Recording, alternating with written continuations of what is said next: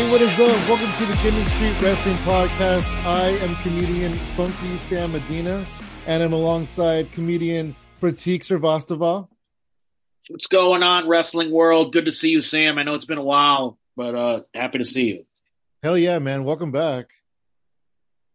It's been a bit. It's been a minute, and I know Xavier will be on soon, so we can have the trios. The trios title will be ours soon enough. Yep. Oh, speaking of Xavier, I think his name just popped onto the screen right now. Whoa. What's happening? We'll give him a second to say hello. And from the band Leveled, Xavier Vacuna. Hello, hello. What's going on? What's up, Mr. Good Timing? How you doing? Gentlemen, hot tag. Doing good. Hell yeah. Hell Perfect yeah. timing. How's everybody doing? Good? Doing good, man. Doing good. Doing good. Yeah. Hell yeah. It's been quite an ordeal in wrestling recently, you guys. I guess there's some news. Let's go ahead and get into that first, shall we? Yeah. So I don't know. I don't even like talking about this kind of stuff really, just because it's such like a sensitive topic, and we don't know everything, and there's so much just whatever, right? Speculation online that people are reading little headlines and jumping to these conclusions and stuff. So we don't really know everything, and it's hard. But in 2022, when Vince McMahon got found out for the paying off women for NDAs with WWE money, this NDA. So from what I understand, when he got caught, this NDA stopped being paid. And that's why this person was able to take this thing to trial, to sue them or whatever's happening, to file a lawsuit. And a lot of details have come out, and they're very horrific. I'm not even gonna get into those text messages, just details in general, speculation on who is also involved, things like that. Brock Lesnar was named by the internet, not in the court documents officially.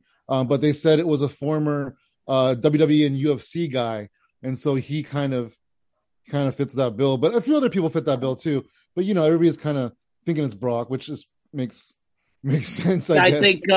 I think some of the internet speculation on Brock is because it was a superstar who was negotiating their Right. WWE deal at the time, and I Their believe WWE return. their return, and that was, if you remember, in 2022, you had a Brock Lesnar coming back as Farmer Brock, if you remember that character that we got. And how many times has Vince begged Brock to come back? Exactly. It's that we don't have to get into the sordid details, but essentially it's, an abuse of power, finding someone who's going through, a tough financial situation, and, someone who's taking advantage of that, and it's to me, it almost, I'm not saying it's, on the level of some of the other dark side of the ring stories that we've dealt with, but it's definitely something that you can see the media, like I could see the media news, like running this, like is wrestling bad for the world? Like it's that rough of a story that I could see the news media elite trying to take a stab at. This is the problem with wrestling. They're all just bad in culture, and it's a toxic culture. And it's unfortunate because it does paint a dark cloud, because it affects one of the biggest wrestling companies, in the world. So it definitely, essentially the NFL, or really of wrestling. Essentially, yeah. I will say Cody Rhodes gave a very tapered and good response. He didn't just skate by the question. I think we're seeing Cody Rhodes being the face of the company, that he handled that question very well. If you go back and watch the press conference, I can't think of someone. I thought Cody Rhodes handled it way better than Triple H, but that's neither here nor there. Yeah, no, Triple H went into that thing very ill prepared.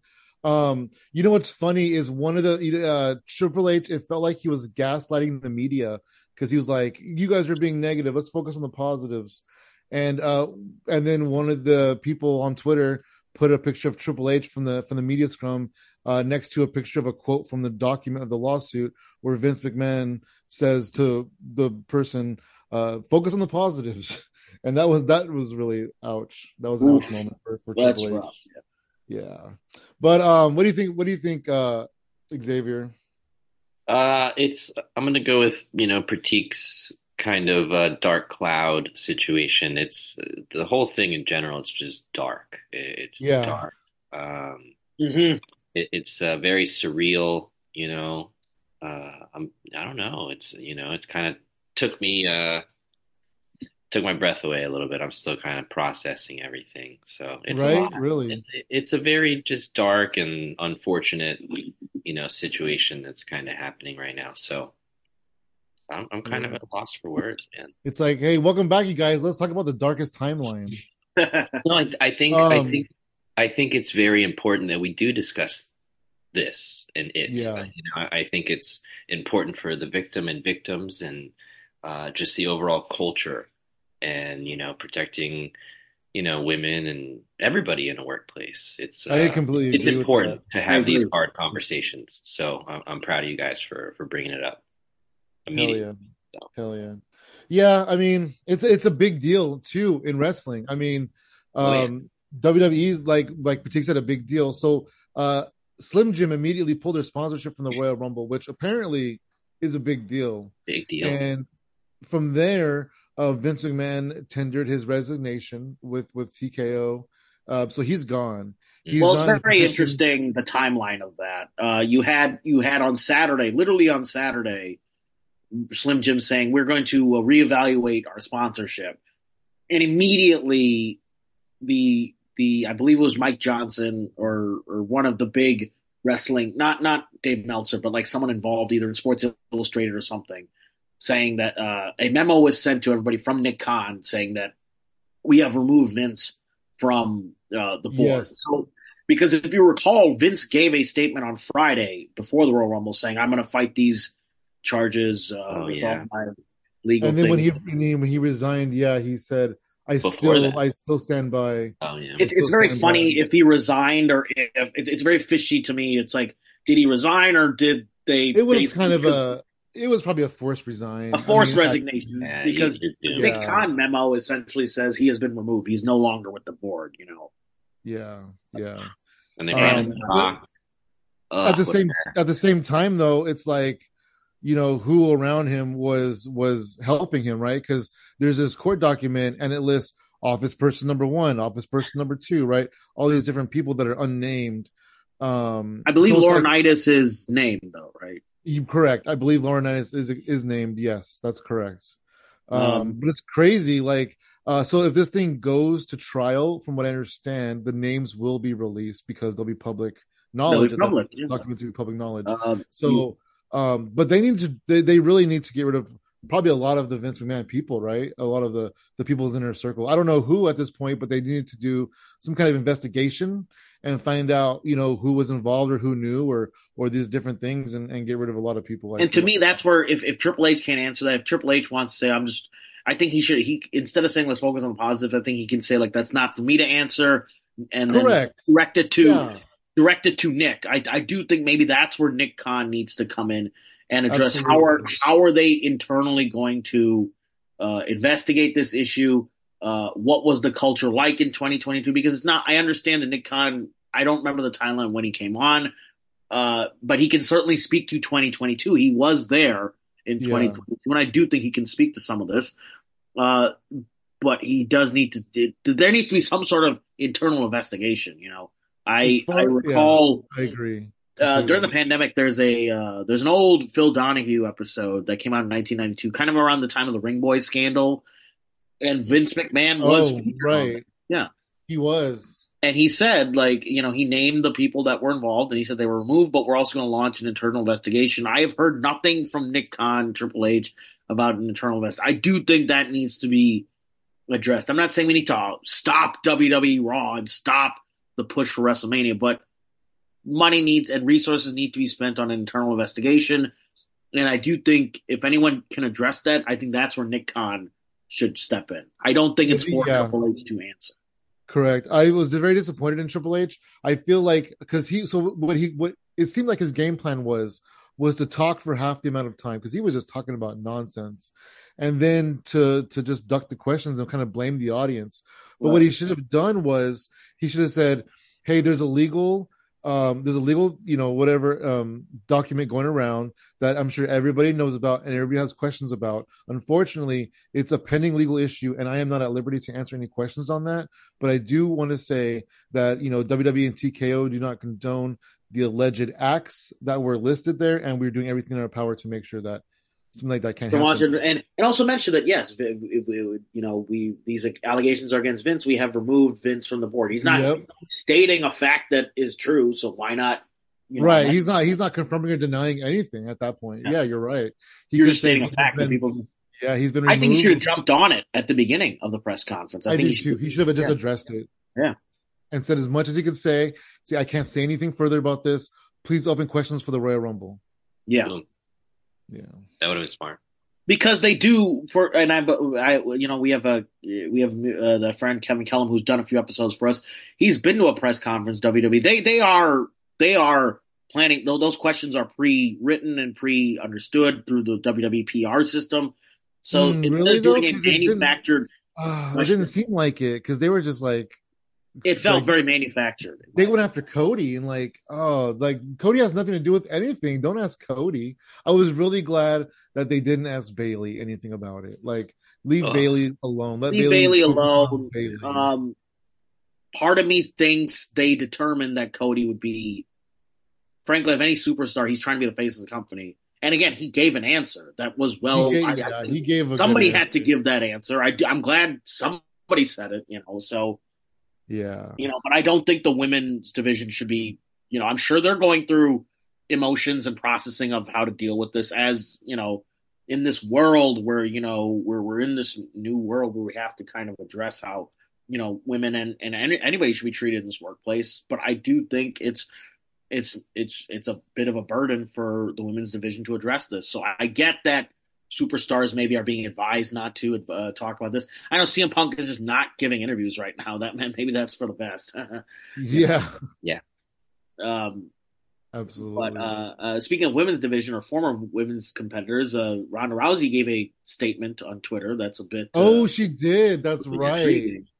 Yeah, she said, if you want to get rid of Vince McMahon, get rid of Bruce Pritchard because Bruce was running things for Vince while Vince was quote unquote gone. And he's always still kind of running. I believe, if I'm not mistaken, I've read this through Justin, the Sports Illustrated reported this. Mike Johnson, who is very reliable, he's the one who also broke CM Punk's injury, which we'll get into. That's a whole other thing. We'll talk about that later. But he is a very reliable news source. But he basically said that essentially Triple H. If you notice, there is a stark difference between Raw and SmackDown. Triple H is kind of spearheading Raw. And he'll step in on SmackDown and make executive decisions, but it's kind of Bruce Pritchard is kind of running day to day on SmackDown. So interesting. I did not know that. There's Bruce Pritchard fingerprints still throughout creative, and I'm not just saying this because I noticed this, but it does look like SmackDown is a different show. Yeah, it does. I mean, it's not like saying Triple H is not touching anything on SmackDown. Yeah, it's not Dynamite Collision different, but it is different. No. Yeah. There are noticeable differences, and he's still there. He's still an active creative member of the creative team, along with Michael Hayes. Right. But it does make me wonder. We have unnamed executives that are part of the inner circle, and I think about Vince's inner circle. And I think about who's still left. I think about who's left from the inner circle. Kevin Dunn is gone. Kevin Dunn just left, and I wonder if that's why too. Like maybe he knew some shit's going to come out. I need to go before my name is. Mm-hmm. Whatever, before I'm implicated, because he was definitely Vince's right hand man. Well, another big right hand man is Freebird, Michael Hayes. That's true. I was thinking the same thing. It's like they have to get rid of a lot of the old guard just because, even if they weren't involved, they were at least looking the other way, probably, right? I don't know. It's a tough situation. Like a lot of people are calling for Triple H's job, and it's like, was Triple H involved? Did Triple H know? Him and Vince didn't really like each other for the most part. They were kind of adversarial for the most part. So Vince won't be like, "Hey, come over here and get some of this." It definitely makes more sense why Stephanie stepped away. It also makes sense why there were a lot of rumors that Shane was butting heads with Vince on a lot of creative decisions, and I wonder if Shane knew something of this, and there's this report that just came out a couple of days ago where it's like Shane McMahon, Vince McMahon butted heads because of his crazy behavior, and he was trying to get Shane to participate, and Shane said no, and that's why he's gone. And I'm like, who's your source on this? Like, where did this come from? Like, come on, you Yeah. Well, can't. I Can't do get think in somebody's head like that. there was some report back in 2022 about Shane butting heads with Vince. So Yeah, right, all I'm exactly. saying is I don't know the reason they were butting heads. I'm curious if this is part of it. Yeah, I mean, it very You well don't could know. be like because Stephanie and Triple H were heading up the the first investigation in 2022, Mhm. and then when that kind of ended, they didn't really come up with much, and then Stephanie abruptly left. So it's like maybe they found out something they didn't want to know, and Stephanie's like, I can't deal with this. I need to leave I because mean, who it's knows what also a she's family dealt with member. growing up? Who knows what She's she's been dealt with, right? She dealt with so much, the emotional trauma of the steroid trial. There's a lot It's a lot. what she dealt with. And I mean, it's not we it's no secret that Linda and Vince don't like they're married, but in name they're not. I don't think that's really There's like probably some unresolved off feelings too of off that. My parents aren't the truth. together. That's not hard on anyone when their parents. Yeah. Yeah. It's a It's lot. just it's wild, man. It's It's so wild. much. Like there's so But many this like is what makes ripples. me think. Yeah, go ahead. Sorry. No, no, I'm just saying it's a lot. There's so many ripples. Like it's just a huge domino effect, you know. Yeah, you're right. So And then many it's like people this affected. it's It not this affects one creative. person. Is what I was trying to say. Yeah, I think But that's it's not this one person. I mean, this has probably been happening since the 80s, all throughout the years. It's wild. It's awful. Yeah. right. This is the one. This is the one case where money wasn't being paid, so it came out. But that's what I'm saying. How many more cases? How many more Right. NDAs? Because in the 80s, in the late 80s, I think it was a female ring announcer accused him of the, of stuff. And then in like 2006, he got accused by some masseuse. Like there's just been like all these cases throughout the years where, It happened in he's been getting Florida. away with stuff because of his money and power.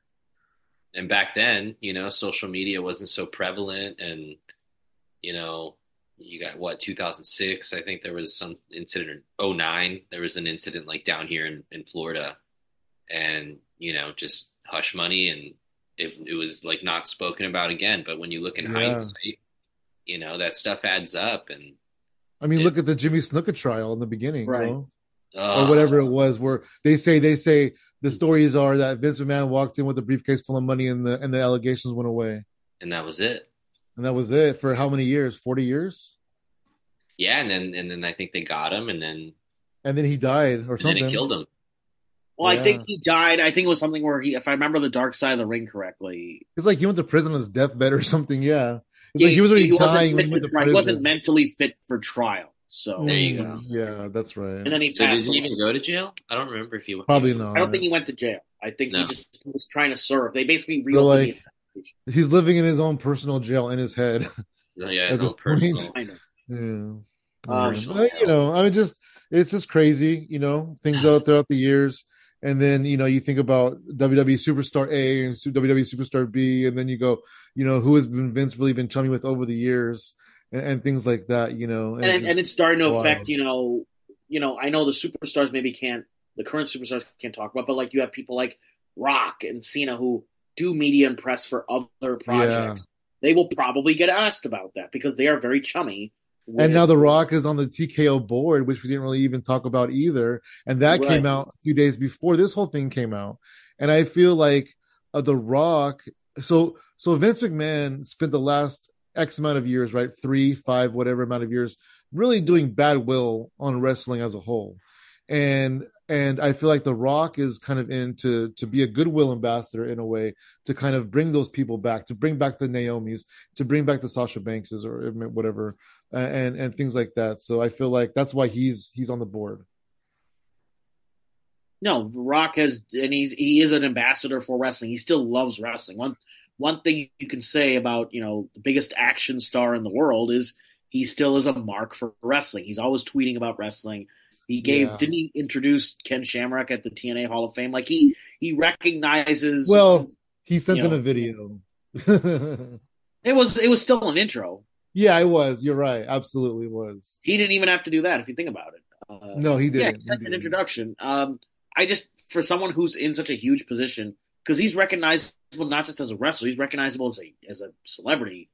Like he's like I can't think of a bigger action star right Yeah, no, he really is. now. Kind of taken the Schwarzenegger, Bruce Willis kind of mantle, Stallone mantle, and he's a number one action star. But he's still like if something happens in wrestling, or like a legend like a Ric Flair has a birthday or something, he'll send something and he'll kind of make it historical, like you helped my family in this way and blah blah blah. And, I think Yeah, that's yeah.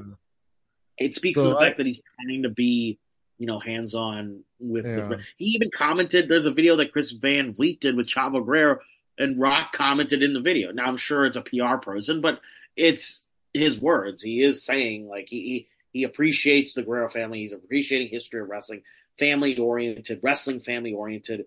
And so the question is, given that he's such a big celebrity, does this investigation sour The Rock on maybe appearing? Like, is he still going to appear this year? right. Are his PR handlers saying, "Hey, you need to kind of maybe ixnay on the WWE stuff right now"? Because he is going to get asked. Maybe He will be asked about it. Cena has a new movie coming out. He's going to be doing press rounds for that. Now, maybe the PR person can say, "Hey, don't ask anything." Like they can manufacture some sort of like response. They can vet the questions. Vet the questions, if you will. But I do think your bigger tier wrestlers like a Cena or a Rock, they're going to be asked about this. Yeah, yeah, absolutely. It's gonna be crazy. And then, like I said, if it goes to trial, the names will come out. So that's even gonna be even That's crazier. even worse. Yeah. Yeah. I Who think knows? they'll settle, honestly, and sadly. Yeah. They'll probably just settle, and then the sleuths will have to continue to kind of put the pieces together and figure it out, I guess. Yeah. And then the person who owns Endeavor, Ari Emanuel, I think his name is. Yeah. Apparently, his daughter's worked WWE corporate for 4 years. Yeah. What happened there? Nothing. Oh, I mean, he didn't say that she said anything bad, but I wonder, like what she thinks about all this too, because she was there. Brutal. It's wild. It's wild. Yeah. Anyway, but yeah. So, what else is going on in wrestling news? Anything else you can think of that's topical that you want to speak on?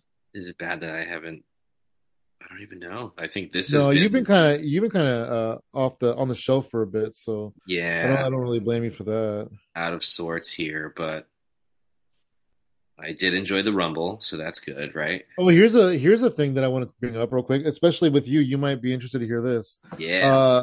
Pro Wrestling Tees has announced they're taking down Okada's store, and they said you have like 3 days or whatever it is to buy Okada merchandise. And then people were like, "Why? What's going on?" And they're like, "I don't know. We were just told to take his store down." Speculation running wild. Yeah, Will Ospreay's store didn't get taken down. Ooh, He got signed. but So Tony Khan ain't about taking people's stores down. There's only one company that's going to say, "Take your store down," and that's the WW. Well, Jay White, his merch got pulled. Oh, did it? But he also like had like the loser leaves New Japan situation, I think. Plus, also, I mean, didn't he think he was going to WWE? Maybe there's a chance he thought he was going to WWE. I think there But was. You don't take down the store unless you sign a deal, though, right? Yeah, or maybe it's just like feeding speculation, and then maybe that too. You're right. Maybe that too. When he comes back, he can come back with like a whole new spread of merch. And then maybe they follow. Oh, AEW merch. AEW merch, and then you'll be able to maybe buy the older stuff, but maybe not. It's interesting. Yeah. It's interesting in general. I've been having this conversation with my friends. Like, I really can't picture a New Japan without Okada. Okada's just like the staple of not these days. Like he wasn't like the main event anymore, but it's Okada. But it gives room for some of these. Yeah, but that's what people talent. said when Shinsuke Nakamura got signed, isn't it? Yeah, you're right. Yeah. I mean, they'll move on. They'll find somebody. Right. Do you know what's crazy though about New Japan is like their top stars for the past 5 years, like Will Ospreay, Jay White, Kota Ibushi. There's a couple, like 2 or 3 more I can't even think of off the top of my head. Shibata, Okada, right? They're all AEW, well, except for maybe Okada. Yeah, look at it. I don't know if you said that already, but yeah, it's it's an opportunity for other people to step up. So Absolutely is. you know, Absolutely is. it's David really, Finley. David Finley can become a star now. Because they need people. yeah, they need people, and it's good for Okada, and he's done everything, man. At this point, why not? So it's cool. Yeah. Where would you Really guys enjoy it. like to see him? Would you like to see him in It's AEW? Or interesting. It's interesting because somebody was saying on Twitter, it's not super special to see him in AEW because he's been in AEW a few times because of the a few Forbidden Door. times for new Forbidden Doors, right? Yeah, and so it would be really wild. But then again, I mean, is he going to go to WWE? Is he going to get a silly name? Is it going to be an NXT? Are they going to put him in Chase U? Well, they Yeah, used Nakamura's name, so would they? Can They they not? did. That's true. They did. but They did. It's funny the names. Have you guys seen the names that people are speculating online? They're just like making up these random names, and they're so funny. no, And like, there's a picture of Okada with a Chase U shirt on. Oh I God! love it, dude. I love it. yeah, I love it. if he goes there, do they use him correctly? Where does he Dude, go? Chase U and Does he fucking Andrew flounder? Chase is teaching him English. Oh my! It's horrible. I I mean, you just Welcome to painted a Chase picture. U ESL. You painted a picture. I don't hate it, but I just don't know where he ends up. But he'll probably end up in AEW. I don't know. Either way, I'm interested. So Same. Same thing with Mercedes Moné. I expect to see her in the Rumble. She didn't debut. So because she didn't debut in the Rumble, I'm assuming that she's going to be AEW bound in the next couple of weeks, we which can is only hope. cool. Yeah, she's good. And here's my thing. Do you think talent like Naomi or Andrade, who just went back to WWE, are like maybe a little soured with all this news kind of coming about? I hate to go back to that, but Right. You're like, fuck, I you know, just signed a deal. I I just came back. I just came back, and it's And like now fuck. what's going to happen? Is this company going to go down because of this? I I mean, they're mean, it's not, but like, it's the cloud. It's a dark cloud, and like you guys said, like every fucking interview, yeah, it's just gonna follow them around. Like I don't know, man. yeah. I don't know. Moving on. We can. But I you're wonder right what though. I Punk. My mean, first thought was Punk because like the guy just came back and Let's get back. yeah. he already has a tumultuous relationship with Vince, and I do think Vince not being there kind of led to some of this Punk final return. And then I also feel like Punk tries to be an advocate Mhm. for women. marginalized. I Yeah. guess marginalized isn't a good word. Groups, yeah. For minority groups. I don't know. But like he'll wear like a trans rights shirt, or whatever. So like people are really gonna hit him hard on this too. Like, well, what do you think? What do you think? And I think so. Yeah, I think he's gonna be Ooh. like, oh my He always god, hated Laurinaitis, and He rightfully did. so. I feel like we all did. I always did, and I was like, Yeah, I God, mean, was he ever likable? Like, fucking hate even him. No. did you guys see him in WCW when he was a skateboard guy with Yes, Shane of Douglas? course. Oh Yeah, man, I forgot that. yes. Yeah, I think he did some time in New Japan too. the So dudes. fuck What were him. they called? Fuck What him. were they Fuck called? him. The dudes. The dude, not the dude. No, The rad dudes. The two dudes. something. I don't care. I don't know. It doesn't matter. Fuck him. Fuck them. But yeah. So we'll see where those people go. Pratik, tell us about your Tampa trip. How that went before we get into the Rumble. Oh, I'm just kidding. No, it's so there it was he a is. pretty, I think it was maybe like 5. No, I went to 4 events. It was a long weekend, but what's funny is I'm not like sick of wrestling. Like it was a good weekend of wrestling. Yeah, I was in Tampa and then closed out, did a show in Orlando actually last night, and I just got back to Chicago today. It's a good time. Wow, that's awesome, man. The road dog. I love it. But yeah, Tampa was good. We started off. You said 4 events. Yeah, tell us about what you did and like what you saw. Originally was just going to do Rumble and maybe the Raw, but I ended up getting to see. I ended up getting access to a ticket to the GCW event on Friday before the Rumble. And Was that the first event you did, the GCW show? I did a late night GCW show back in Dallas because they had done a bunch of events. Oh no, I mean, was that the first event you did the weekend of the Rumble? Oh, the weekend of Rumble, yes, that was on Friday. Awesome, hell That's yeah, sick. that's cool. That's so Every cool. Sam, you also watched that card as well. I did, yeah, I did. What are your? Let's talk about the GCW show. What was it like? What were the vibes like in the room? Well, that's what I'm. I was there with my friend from the UK. So so my friend from the UK, comedian Gary Sampson, very funny. He's been to like Progress. He's been to like Rev Pro. He's been to a few independent shows in the UK. He definitely was like, oh, he know, like as someone who's gone to a lot of independent shows like him, he definitely was telling me like there is something infectious about that GCW crowd. They really Yeah. are. Again, it's an intimate room. You think about, I thought about something actually Xavier said. I'm not making it like I literally was thinking about a point Xavier said while watching GCW show about how AEW may be doing intimate house shows. There's something about that intimacy in that room. Yes. Every punch is, appreciated. Every move is appreciated. There's no lulls. There was no cooler match. You know what I'm saying? There's no cool down match. Everything was just boom, boom, boom, boom, boom. It was an active. Yeah. Now, maybe given that it was the Friday, it was the appetizer of the weekend. People were just hyped. I also expected not as many. I didn't expect that many out of towners.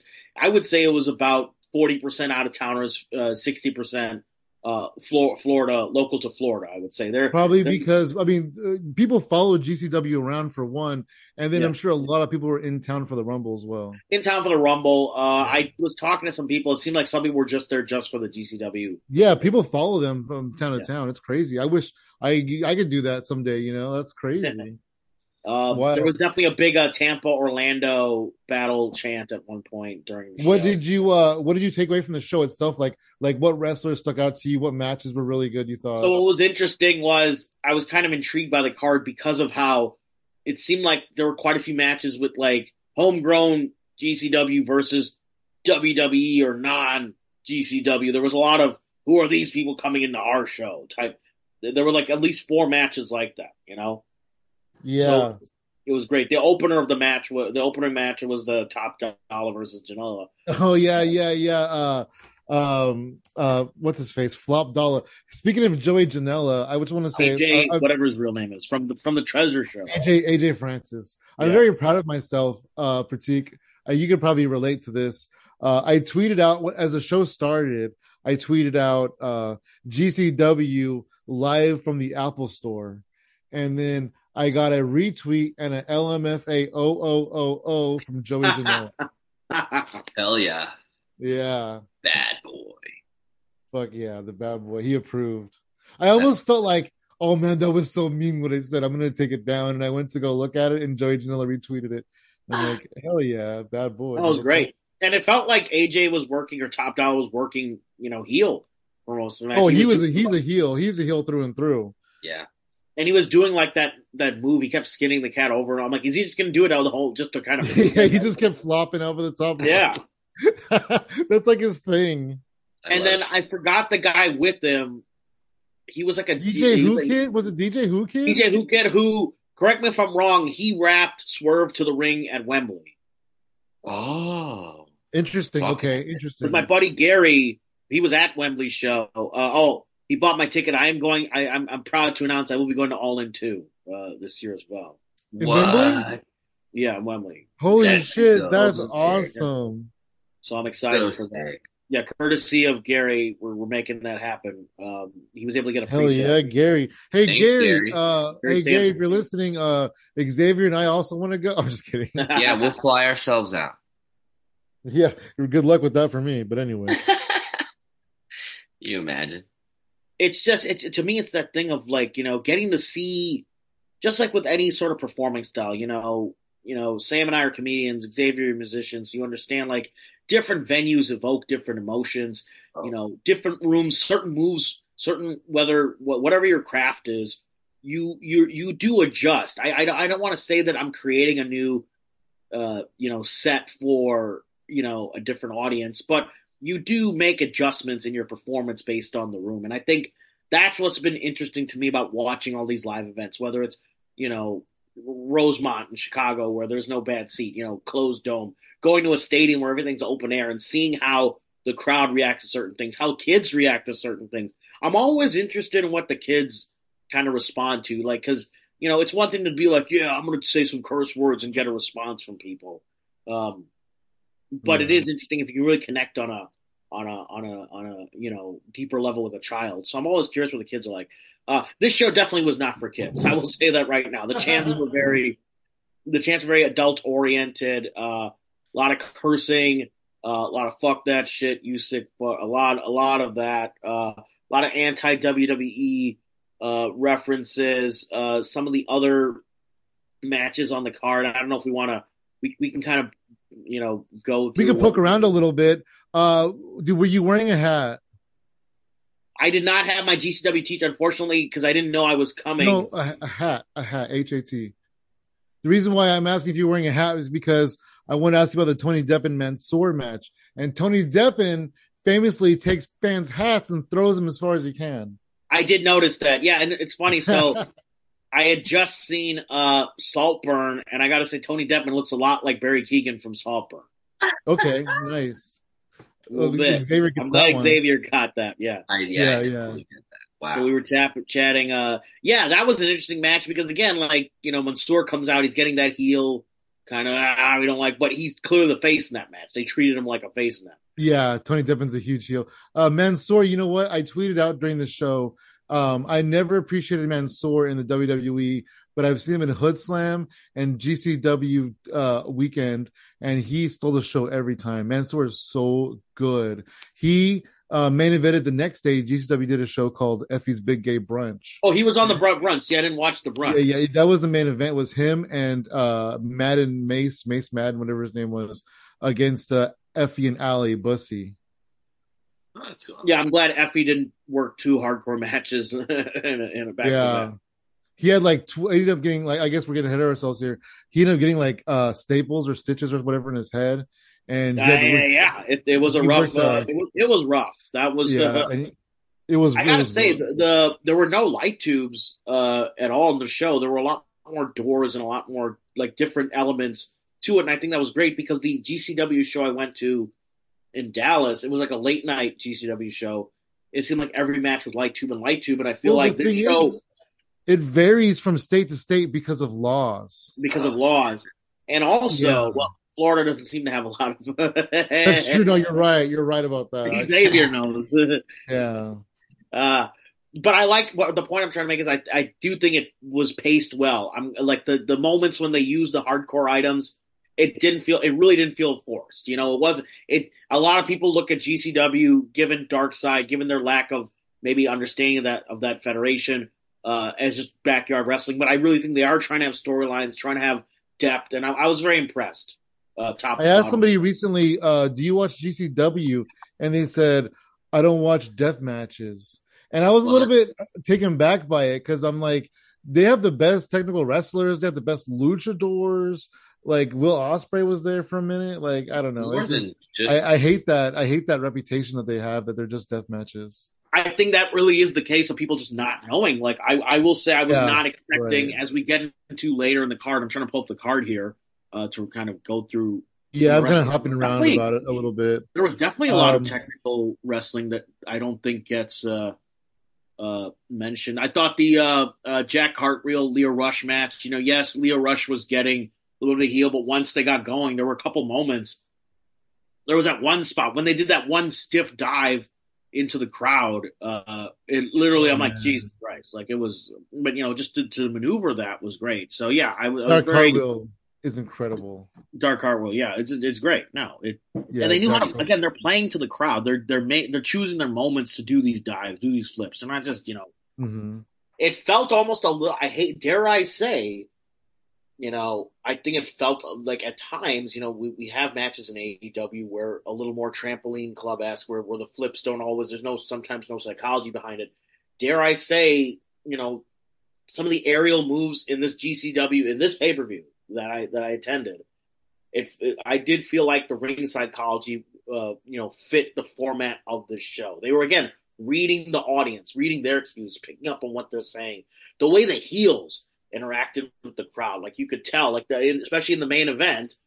I don't know if you were able to catch, at one point, this one fan is standing on a chair, screaming at the guy, and they're kind of nose to nose. I don't know how much of that was captured, for the home audience.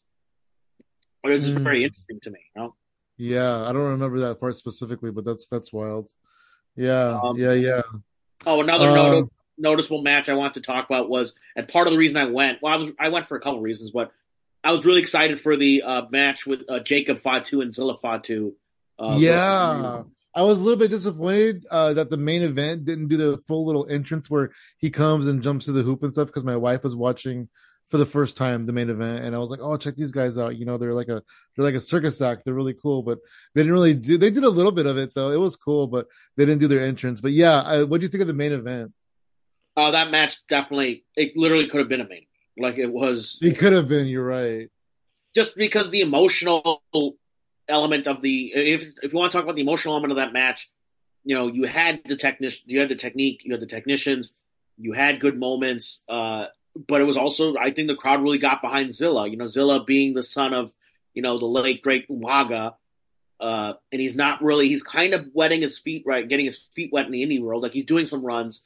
But given that he's also working with Jacob Fatu, who he's pretty much like an indie darling at this point, he's well known within that world. I believe I know he's part of MLW, but he kind of works his way around everywhere, right? Like he's doing stuff. Yeah, so when you're signed to MLW, you can do pretty much anything below MLW. You just can't go like AEW, WWE. So did he? But he's done New Japan stuff, if I'm not mistaken, right? Yeah, he did. I think he recently did New Japan. Yeah, he did. He did the San Jose show recently. Yeah. So I'm sure whatever New Japan worked out, whatever deal. But yeah, Booker T recently said, I don't know where he said it on his podcast with me, that his next goal in life is to get Jacob Fatu signed to WWE, which is pretty interesting. I love that. It's very public to like go on the record. The way he does his, it'll be interesting because Solo does a spike, but I gotta say the way Zilla does the spike is really good. It's a little bit different. I don't want to give it away for anybody who hasn't seen it, but I encourage you all listening to go and watch how Zilla does the spike. It's a little different. Zilla's new, man. Oh, he's speaking of Zilla. So I'm not sure what happened, but all I know, so the Jacob Fatu thing, Booker T said, right? But then also when Zilla first started training, he went to Booker T's school originally. He did. And then at some point, somebody asked him, "Hey, man, how's Zilla Fatu doing?" And Booker T just goes, "I don't know. He's not here anymore." Right. And that was kind of the end of it. And I kind of forgot about it. So when Zilla resurfaced for this GCW show, I Googled Zilla Booker T just to see if there's any beef or what's going on there. And there was an interview where Zilla Fatu was asked about Booker T. And he said something along the lines of, Booker T's awesome. I really enjoyed learning from him. But at the end of the day, we just didn't have the same vision. And I just needed to go with somebody that had the same vision as me. That's cool. Which is, whatever. I don't think there was beef. I think it was definitely he wanted to get what he could, but he's also, I think, for him, he really, I'm not trying to say like people born in this business, but you notice like people that come from this business, your Dominic Mysterios, your Charlotte Flair. You mean the golden ticket right to the main event? It's not, but I do think there's something inherent to it. You look at Brandy Orton, like it's such a smooth technician. Like I do think being in a wrestling family allows you to inherently, I think it's almost like the certain instincts get picked up. And I have to say, I given that I saw his match, like, yeah, it was a tag, so he was certainly protected in certain ways. But protected, he's new, but he looked good. He looked really good. I don't know if he's ready for NXT just yet. I think he should work the indies a little more. But to me, he's getting maybe too caught up in schooling, and I think it's like, yeah, go work the indies for a while. I think he should get his feet wet. Absolutely. And like you said, it's really good that he's under Jacob Fatu's wing. And maybe don't just go straight to WWE. There's so many different styles. I think Badass Billy Gunn gave an interview where he's like, yeah, I don't want my sons go straight to WWE. There's other, they should learn their own interpretations of this business, then decide where do you want to go. Because there's if you go to WWE right away, that's your first exposure to business. You're really only going to learn how to work WWE styles. So there is something to learning different styles and then figuring out where do I want. Yeah, traveling the world first. Learning how to get over in little markets before you try to get over on the big market. Actually, when there are so many this is an exciting time to be a wrestler. It's also an exciting time to be a fan. Like you have so many different markets to learn from. Yep. Mm-hmm.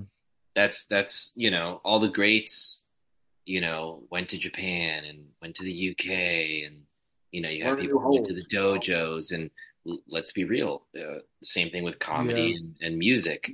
You take those bookings, you make your own way, you get those routes, you get those tours, and eventually, you work your way to the D markets, the C markets, the B markets, and same thing, man. You work your way up, and the thing, it's tenacity, right, and resilience. Because you go straight to WWE, you go to the factory, right? You go to the machine, you learn how to do their style. But when you go to all these different countries, all these different markets, all these different, cultures, it's a way better product at the end of it, in my opinion. No, I 100% agree. Yeah. In your work, I think your work rate and just the work that you're doing does change. I've found, traveling a lot. I did 23 cities last year trying for 2023. I'm trying to do 24 for Beautiful. 2024. Let's see if I can Yeah, that's cool. Hell I yeah. love 24. that. But I think the material does. You see what works in different rooms. You see what songs and crowd reactions. Xavier. I'm sure as a musician, you play to the crowd in different environments. You do. So I'm sure you change certain things depending where you are. It is Well, that thing. And you see it with Yeah. wrestling too. What moves work here, what things work here. what town does this hold work in? North Yeah. Carolina, you're going to work this style. In Uh Chicago, huh. New York, you're going to work this style. Same thing. I'm not going to play this song in, Brooklyn, but in LA, sure, I'll play this song. Like Exactly. and they know how to work around, or to the And it crowd. also probably depends on who's on the show as well. Depending Exactly. on what you do, also like because that I'm sure that's a variable as well. Yeah. Because like if the comic is before me and he does 20 minutes about apples, then I'm gonna go, well, I'm not gonna tell my apple jokes tonight. Exactly. I might do one Apple joke just to fuck with the crowd. Like, all Just to right. remind them, yeah, just a little callback. So Sam, you watched quite a bit of GCW. So I'm curious, is Yeah. regular on the these are pay-per-views. So on these pay-per-views with GCW, how often are they bringing in outside talent on their pay-per-views? I'm curious, was this a regular thing, like something like this, where you had 3 or 4 matches with outside talent? I think on a regular they'll bring in one or two people that are outside talent Okay. for their shows. Yeah. Like Lindsay Snow. Lindsay Snow is somebody that they brought in that she's not normally part of their roster. She was really good.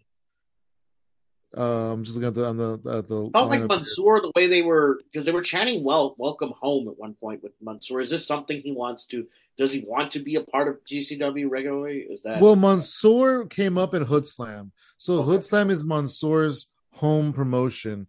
And Really? Hood Slam has, a pretty good relationship with GCW. Dark Sheik is the promoter of Hood Slam and she's in GCW all the time. Ah, So, shit. it's kind of fitting that he's there, you know. They're bringing in the next show on February 3rd. It's going to be Matt Cardona versus Nick Nemeth.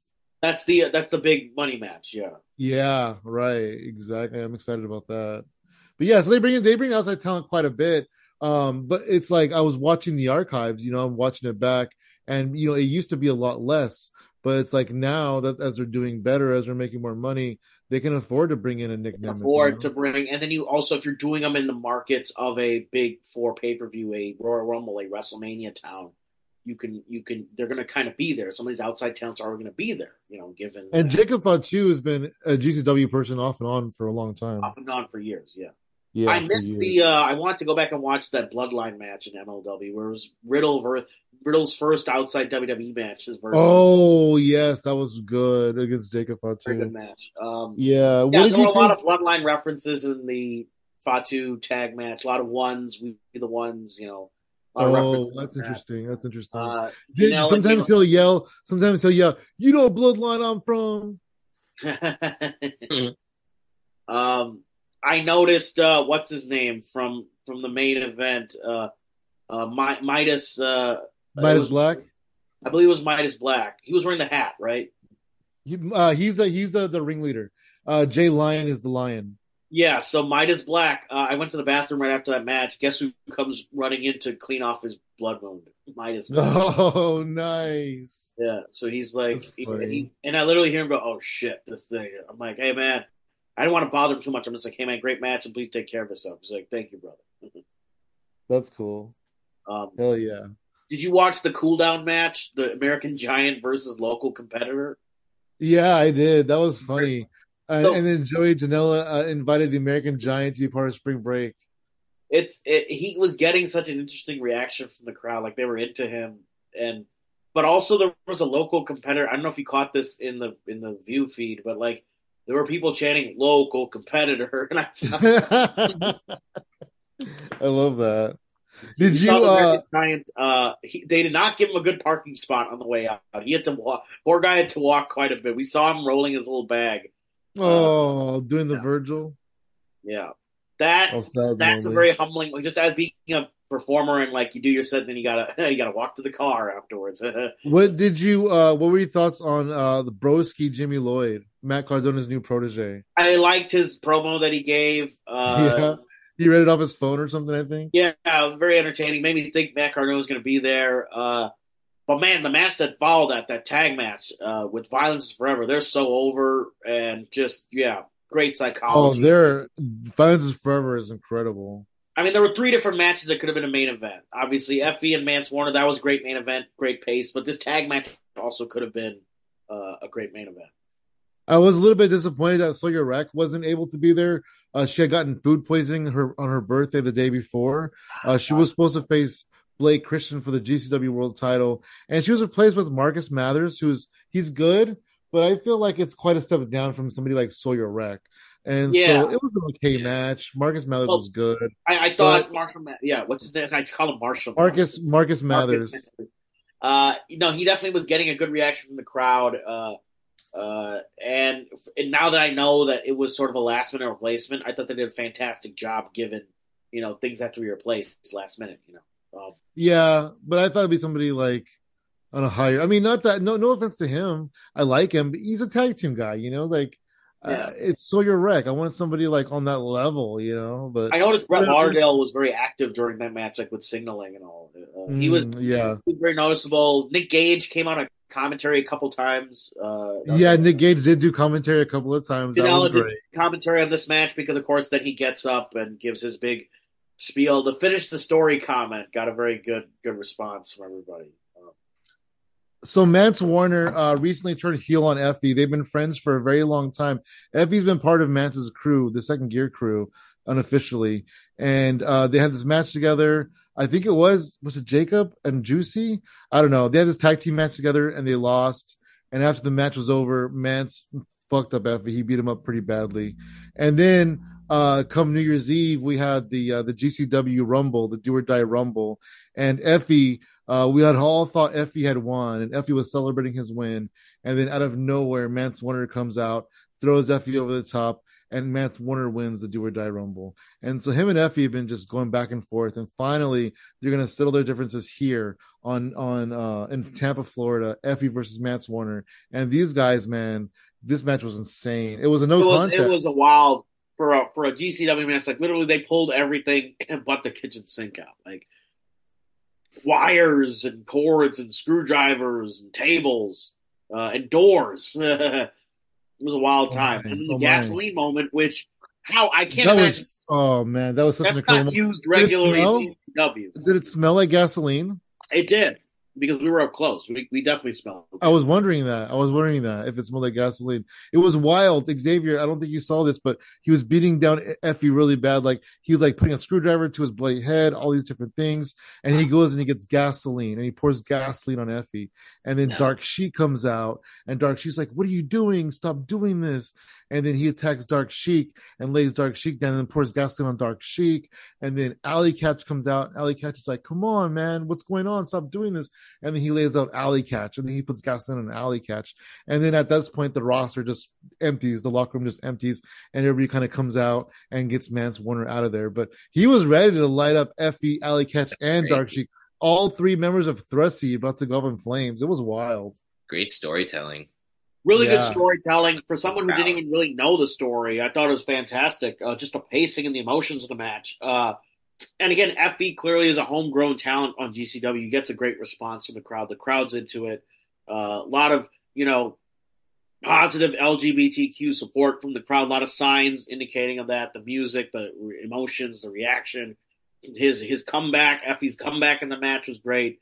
drew the emotions from the crowd. I was very impressed with the main event. I don't know what the feed cuts off on, but Nick Gage comes out at the end. I don't know if that's part of your pay-per-view. I don't know. I don't remember. I think it was.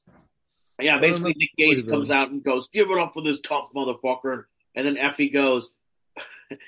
So Nick Gage does an MDK chant, and Effie does an MD Gay chant. I don't think I saw that. I don't think that happened. That might be just for the audience. That was just for the audience, I think. Yeah. And then Effie invites Nick Gage to the show, the brunch show, and he goes, "Yeah, Nick Gage's commentary on Big Gay Brunch in a few matches." Yeah. That was fun too. I love Nick Gage. I love Nick Gage is this big tough convict criminal, this bad motherfucker, and he's out there like doing commentary on Big Gay Brunch. It's fun. But yeah, good times, man. What else were you doing out there? So what did you do after the GCW show? No, I guess not after, but like what's your next event? The next event was a Royal Rumble on Saturday. Okay. How did that go down? I mean, as far as like being there, getting there, like where were you seated, things like that? How was your experience at the Rumble? We were section 211, really good seats. If you follow me at the Comedy on Instagram, you can see some of my spots from the sign. Like we had a really good view of the entrance, which I mean, for a Rumble, you kind of need a good view of the entrance. That always helps. You have costumes coming out. Initial thoughts. I thought it was, there really was no bathroom match on the show. Like every match was solid. They didn't have a lot of it was only 4 matches on the card. Slim card. There was no pre-show matches. A little bit of each Rumble, just because I had to, get up and do a few things.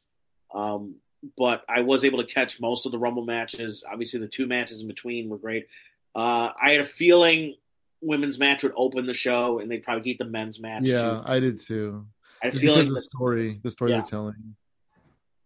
I thought then part of me thought like, maybe Roman will kick it off, but we'll see. Women's they want to space out those Rumble matches as far as possible. You need to, absolutely. Yeah.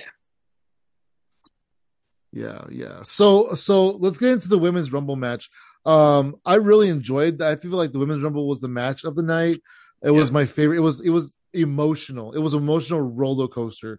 Naomi comes back as number 2. It was funny because we were sitting here, my wife and I were sitting here watching it, and it goes, Amay, yay, Amay. And I'm like, that sounds familiar. And then she's like, I think that's Naomi, bro. And I was like, holy shit, that's Naomi. And then she came out, and it was really cool.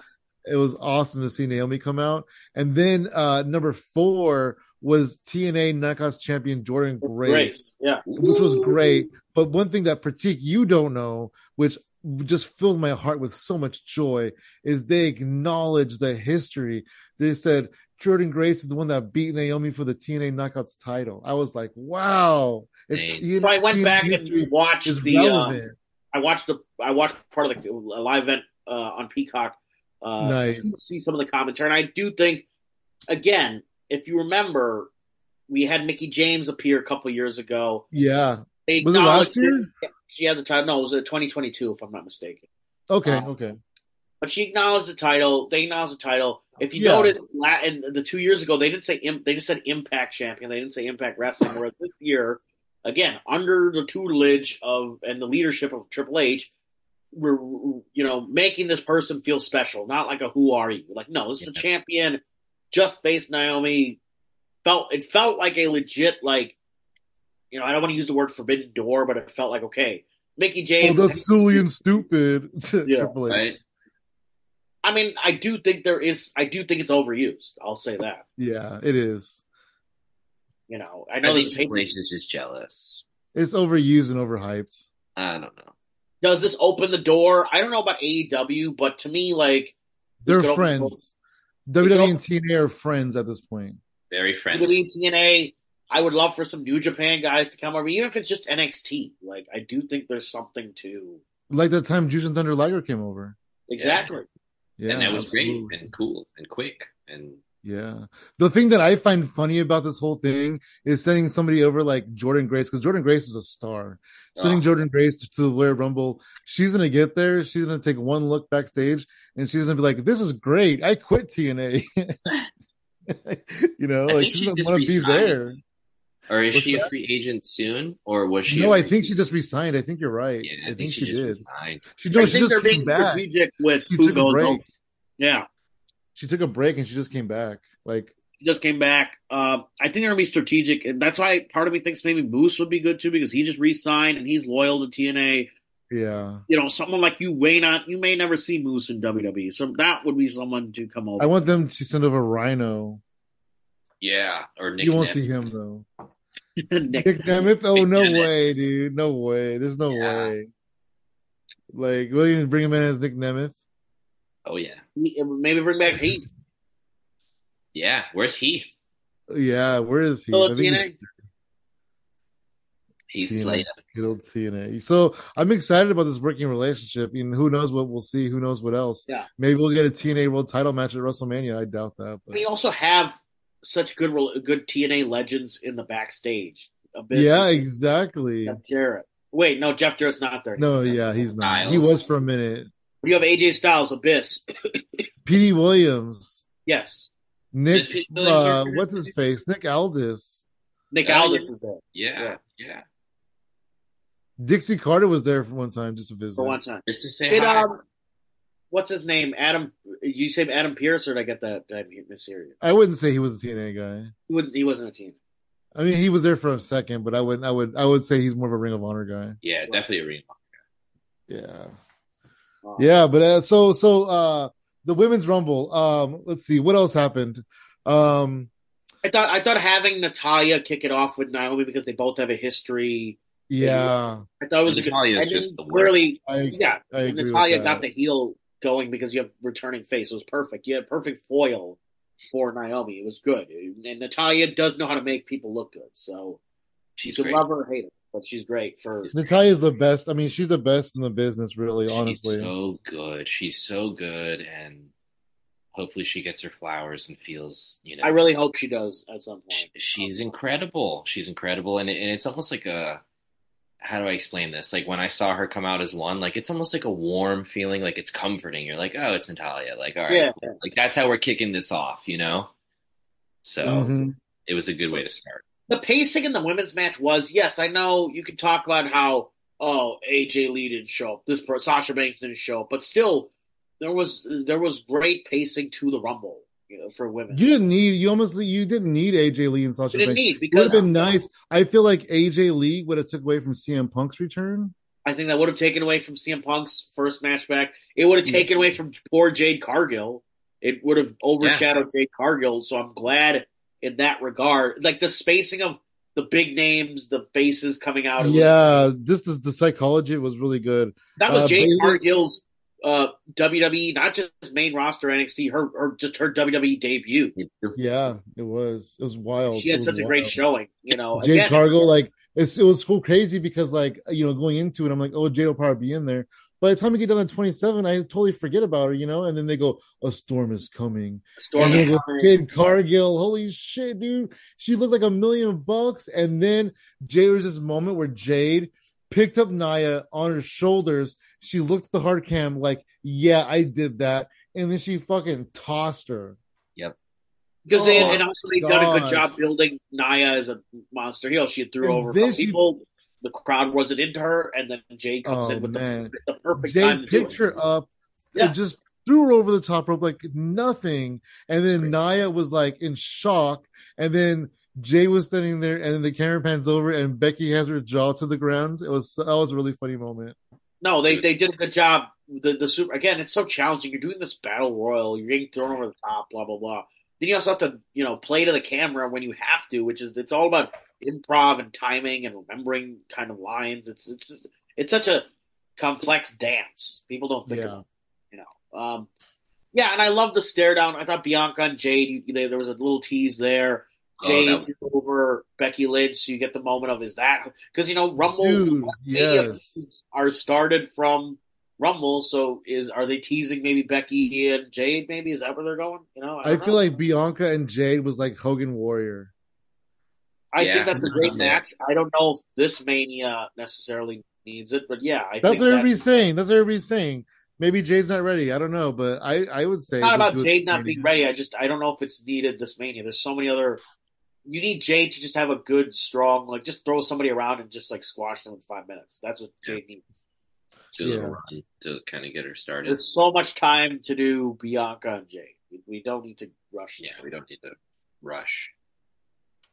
It'd be cool though. Well, good, because he's in AEW. Roosh. Bailey came out at number 3, and then she ended up going the distance and winning the whole dang thing.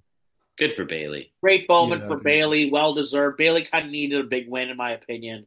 Deserves the win. Deserves. The crowd was definitely on Bailey's side for the win. Nobody was. She broke the record of the longest participant in a women's rumble. That's so cool. Good for her, man. It's really heartwarming. It was a feel good moment. You know, 63 minutes and 3 seconds. Records, you know, and Rhea had the record before, but again, records are made to be broken. Maybe somebody will beat it next year. You never know. Yeah. The last of the 4 horsewomen kind of getting getting their flowers, her just due. Yeah. Yeah, you're absolutely right about that. It felt good. It was a feel good win, and it was good. It wasn't one of those where you're like, I guess. Like, it was like, cool. Like, hell yeah. You know what's funny is Bailey. She's a heel, and the crowd's on her side. It's amazing. Yeah. It's funny because Bailey is always the last 4 horsewomen to get her flowers. She was the last one that got called up. Oh. I mean, I will say she did. I mean, she retained the Raw Women's Championship at 33. She did have some. Yeah, she's done some stuff, some good stuff. But she needed a good She. I mean, since Damage Control, she really hasn't won any big titles. Yeah, she needs to put herself back on the map. This is it. She's on the road. This is absolutely WrestleMania. The alliance with Asuka and Kairi was great too when they were all 3 in there at the same time. It was great. Yeah, and the Kairi. And then they got eliminated back to back, Asuka and Kairi. Yeah. And then Bailey's like, "We had a plan. What about the plan?" And Kairi had that great spot where she's clutching the back of the apron, just holding on. Reverse. Chelsea Green was a star in this match. Love it. Love Chelsea. Just getting knocked around. Piper accidentally jumping on her. Piper and Nia have that big meaty women moment, you know? Yeah, yeah. I'd like to see a Piper and Nia, you know, just big women, you know, just hey.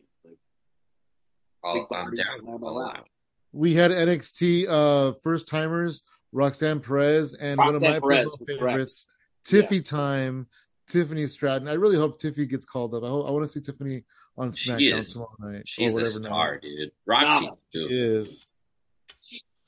Yeah, I want to see Tiffany Stratton get called up. She deserves it. She is up there. That match with her, that match she had with Becky was incredible. Oh yeah. We're talking about the NXT. God, what was that? I don't know. It was women's title match at some point. Stand and deliver. I don't even know. Let's see. Liv Morgan made her return. There was a spot. There was a spot. One of my favorite spots in this Rumble. Valhalla was coming out, and halfway during her entrance, R-Truth started coming out, and then she was like, "What are you doing?" Right, and then he gets into the ring, and Nia Jax throws him out. And then as he's getting up and the referees are getting him and everything, she gets in the ring and she gets tossed out quickly. And she looks at him. She looked at him like an animal, like a predatory animal. And she started like going a little bit like a cat was about to strike.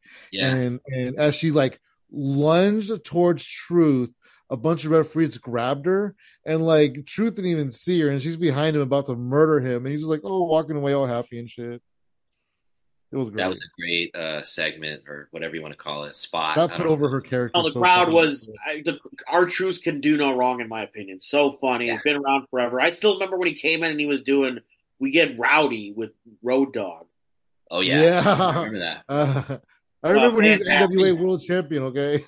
Yeah. Fantastic. Ron Killings, R-Truth, always nice, entertaining. The stuff he's doing with Judgment Day is great. Elevates their story also. Treasure. That was a great moment for the Rumble. I had a feeling that it was going to be, if you weren't going to get, an AJ or a Sasha Banks, it had to be a returning face. If you notice, both Rumbles had a returning face, baby face at number 30, and it was great react because Liv is great. Yeah. I'm always Liv is awesome. No, she really is. She's come so far. Yeah. And with all the weed shit, It was unfortunate. Yeah. good for her to be able to be like, you Yeah. know what? Here's my Rumble entry, Good for her. Mhm. Yes, absolutely good for her. Great Rumble overall. My final thoughts: well paced. Uh, the eliminations made sense. The alliances made sense. Beyond all your big main eventers had good showings, good moments. No one really just came in and started stomping. Like everybody got a noticeable, like, "Hey, I'm here, motherfuckers!" And that's kind of how Rumble should be paced. Is someone makes an entrance, they gotta get a little time to shine, as they say. And I think, yeah, Absolutely. whoever is putting together the women's Rumble, just women's matches in general, they're killing it. Yeah, Yeah. it I was hope they get really, to headline another Rumble. Like it seems like the only women's Rumble to headline was the first one. yeah, it was a good Rumble, and for me, it was probably the match of the night for me personally. Like it was, I completely agree on that one. yeah, it was the match of the night. Yeah, it was match of the night 2 years in a row, but I think this should have been the main event. But I understand what they needed to do at the I end of the show. understand why they couldn't do. Yeah, this couldn't be the main event, unfortunately, but it was a great match. Yeah, Again, the women's division is killing it, and the only women's match on the card. We did Yeah, not no, have any you're right, title. you're right. But I mean, there wasn't a lot of matches to be had that night. Next match was, of course, Roman I Reigns fatal. was I was surprised that they put Roman in the number 2 spot and not the number 3 spot. Honestly, Yeah, I wonder if they wanted a cool down between, uh, Roman and the Rumble. To me, it didn't really matter. All both of the two non-Rumble matches were great I and good feel like the way showcase. you described GCW was this show. It was nonstop. It was just go go go, and it was just solid action the whole time. Yeah, yeah, no breaks. and no breaks, kind of like this Rumble, in my opinion, too. Hmm. No real breaks. LA Knight seems to be getting great face reactions. The crowds. I mean, just noticing in the arena even before the show, so many like just like Yeah. the kids are into it. The adults are into it. The nerds are into it. Everybody's into it. I'm into it. Yeah.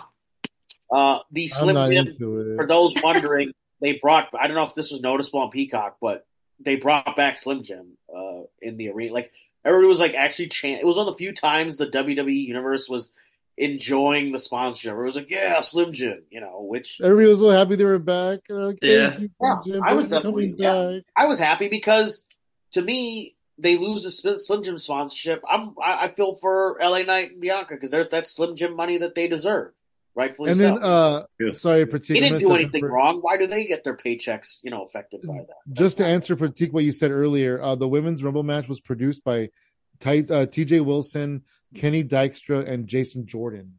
Wow. I'm not surprised by that at all. TJ Wilson, if you watched any interviews with him lately, he does a lot of stuff with Chris Van Vliet. I believe he did some. I don't remember who else he's interviewed for, but yeah, he's enjoying producing, and I think he's putting on great events for the women. Like he really Yeah, is. I think he's took over as for the women. Yeah. Yeah, and he's really doing Good. a good job. He's really pacing those. I mean, again, I went to War Games, women's War Games match 2 years in a row, way better than the men's. Again, like just And then we haven't really business acknowledged this. I don't think people really acknowledge this, but I don't really know the details, but I believe that TJ and Natty have a wrestling school and it's called Workhorse. And they've been recently training with Jade there. And there's a few other people that have been videos and pictures of them training at Workhorse, which is super, super rad. Was it like Because a I new think dungeon, essentially? yeah, it's like the new Yeah. dungeon. Yeah. And if there's anybody that I want people to go learn from, it's Natty and TJ. I agree. Yeah, the wisdom tree Did of you see the Natalie. video that surfaced of Jade doing an old Owen Hart spot? Yes. Oh, That was cool. Natty posted it. I look forward to that in the actual in the event. Yeah, right. Absolutely. What did you guys think of the Fatal 4-Way? It It was was quick. good. It was good. It was just Ah, like it was just decent. It wasn't anything spectacular. It felt longer than it went. I think it was only 15 minutes. it felt so fast for me, like watching live. I feel like it was done before I knew it, but it was cool, I think, to showcase, all four talents. Yeah. And it was done before I knew it. But we all I knew think where it all was four going to go. deserved it. It was Yeah. good. It was a good match. Roman snuck out with the win. Solo was there, obviously. Mm. And that happened. So it's like, well, what's gonna happen? Who's gonna interfere? And Solo did. Yeah. We all knew how it was going to go. But I think it was Yeah. cool. They had those cool elements of like the first the first strike where all three go against Roman. Like I think that it was a good storytelling, Good situation. storytelling. The entrances took a while, but man, like once they got going, it was. I love about Fatal 4 Ways the car wreck element of it, like just bodies flying everywhere, Yep. and the Mhm. diversity of performers. Randy Orton's style is different than AJ Styles. LA Knight's different than Roman. You have all these different styles converging. No pun intended. And Styles just clash, if you will. Whoa. and again, like the moments of Randy's been firing on all cylinders since his return at Survivor Series. Like when Oh, he's he's so he's doing Yeah, so he those missed fired. the beat. RKO's, looks great. I mean, he looks great. He looks cut way more. Him and AJ both look way more You know cut. what? You know what somebody said on Twitter that was crazy is that Roman was the least jacked person in that match. Oh,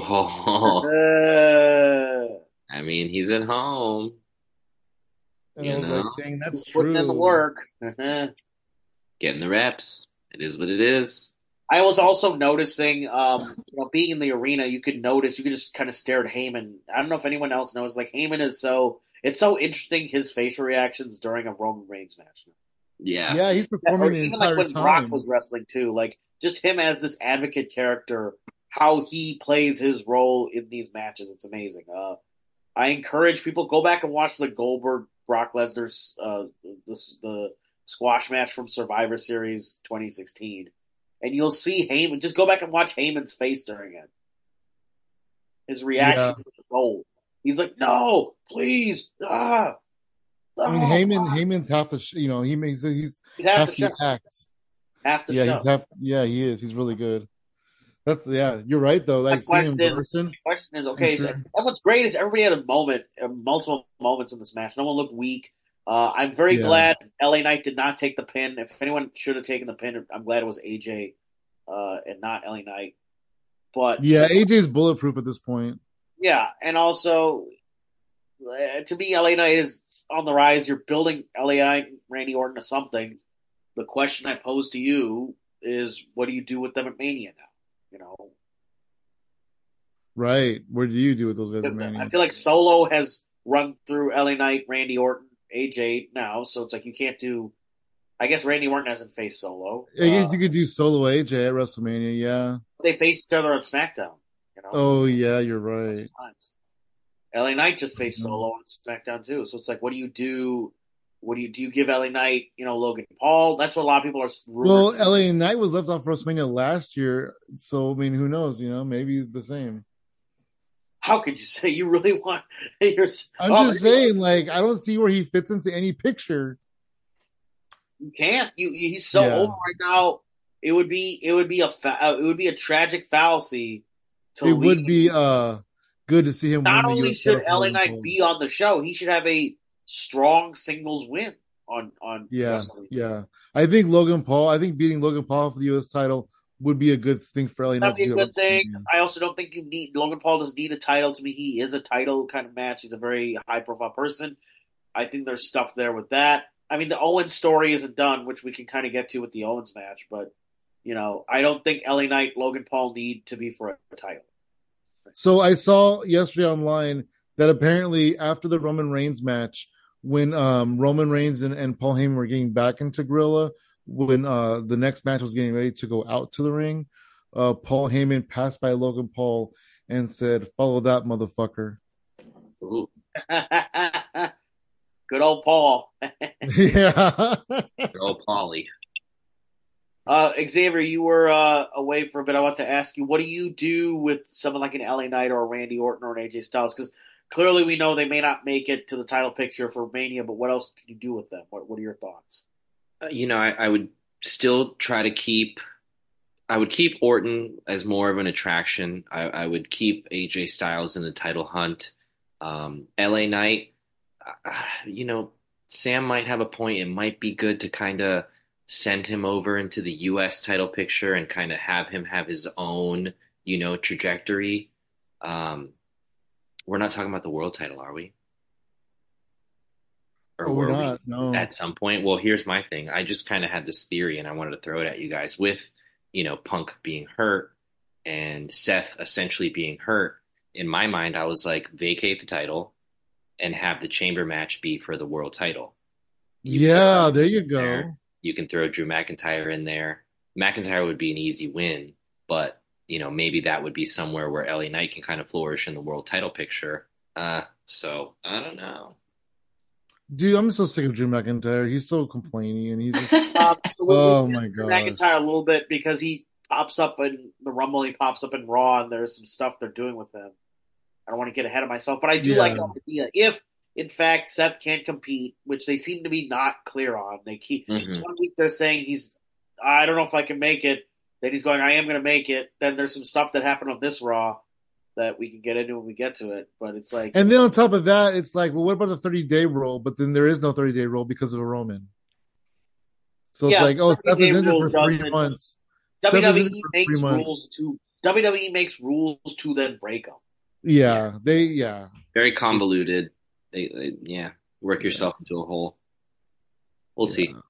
It's very weird. So I did enjoy this match, though. I think we all knew going in Roman wasn't going to lose. Yeah. Oh yeah, absolutely. And again, you're putting it on second. Everybody's like, "Oh, The Rock's going to come out." I'm like, they wouldn't have put this match on second. No.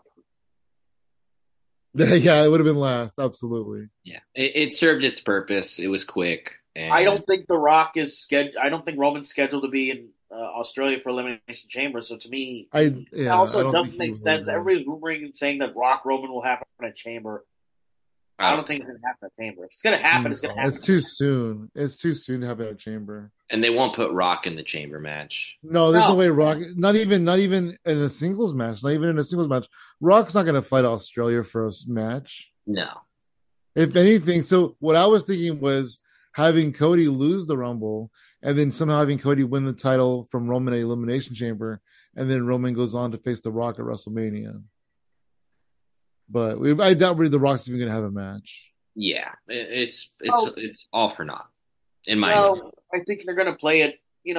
Look, if you remember 2 years ago, they did Austin Owens, and there was no mention of an actual match happening. You know what I mean? Like, they could do some weird, like, they just do it in like 8-9 minutes, I mean, they could. I mean, Eric Rowan was announced. And that was 30 seconds. They can do kind of a, because again, how is The Rock going to be able to do a full 40-minute match, without training or like anytime he showed up, he's done a build.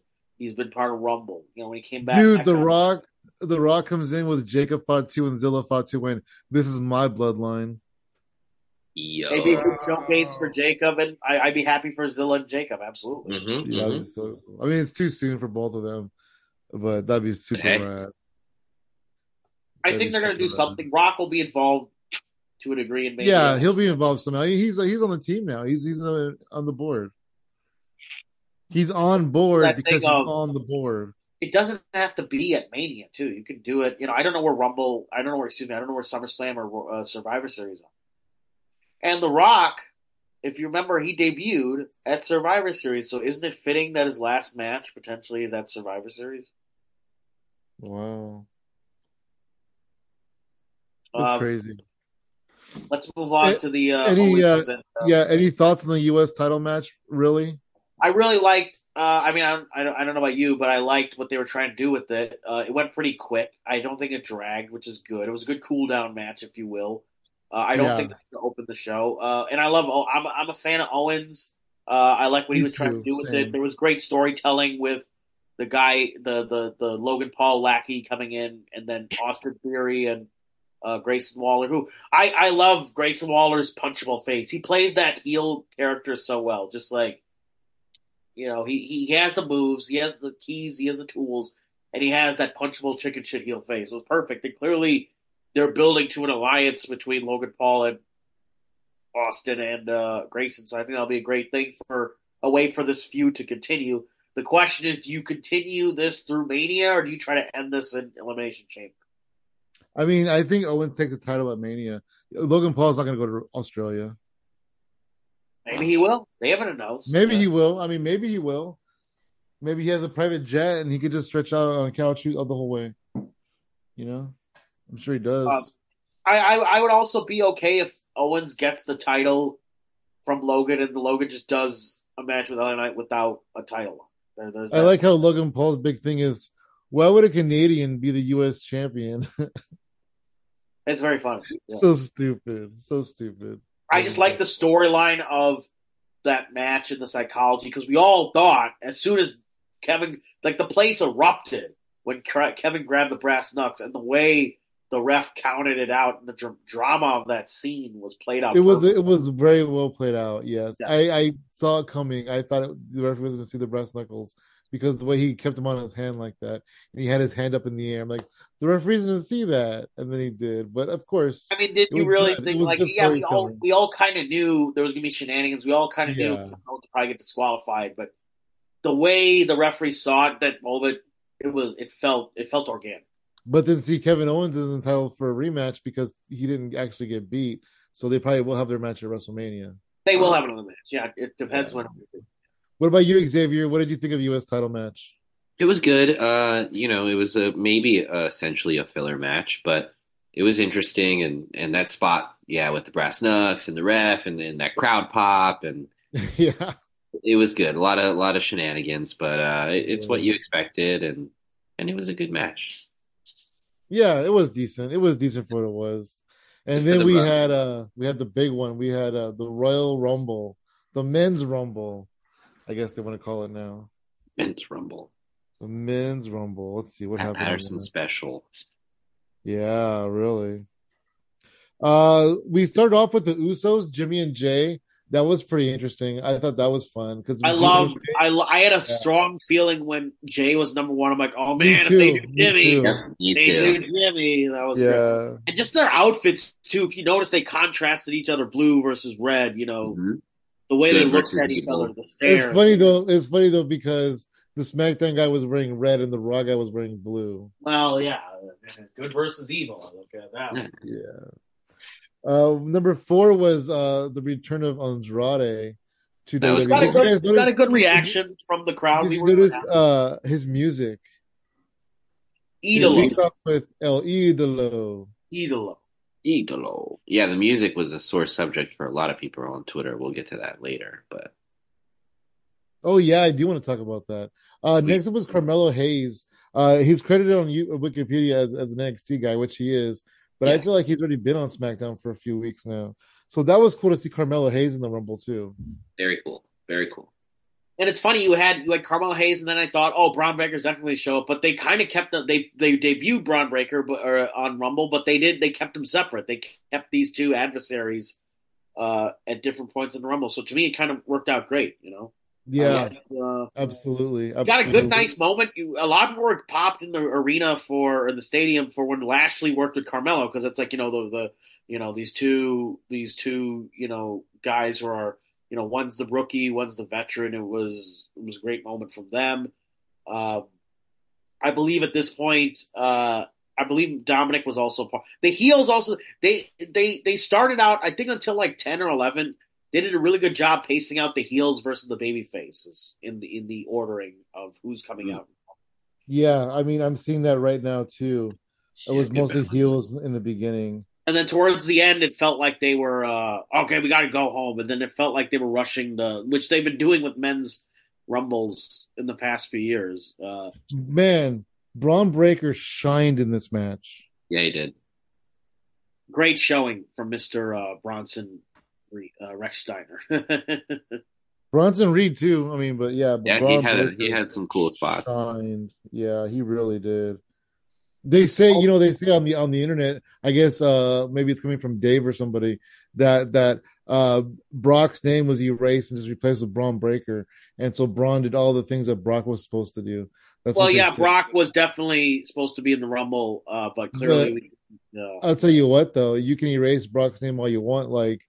Braun Breaker, he shined. He did amazing. He was. He's been due for a main roster debut for a while, so I thought it was a great moment. He's so fast. So fast. He stepped up, man. He's so strong. He's got a great look. Very smooth technician. I think they need to do something with him. I think he should stay in the main roster. I know I know he's in the Dusty Rhodes tag team thing with Baron Corbin, but to me, after that tag team thing, that should be his after WrestleMania. Bring all these people up. Bring up Tiffany. Bring up Carmelo. Bring up Braun. But you don't want to do mass call ups again. You do. I want to though. I want all these people up.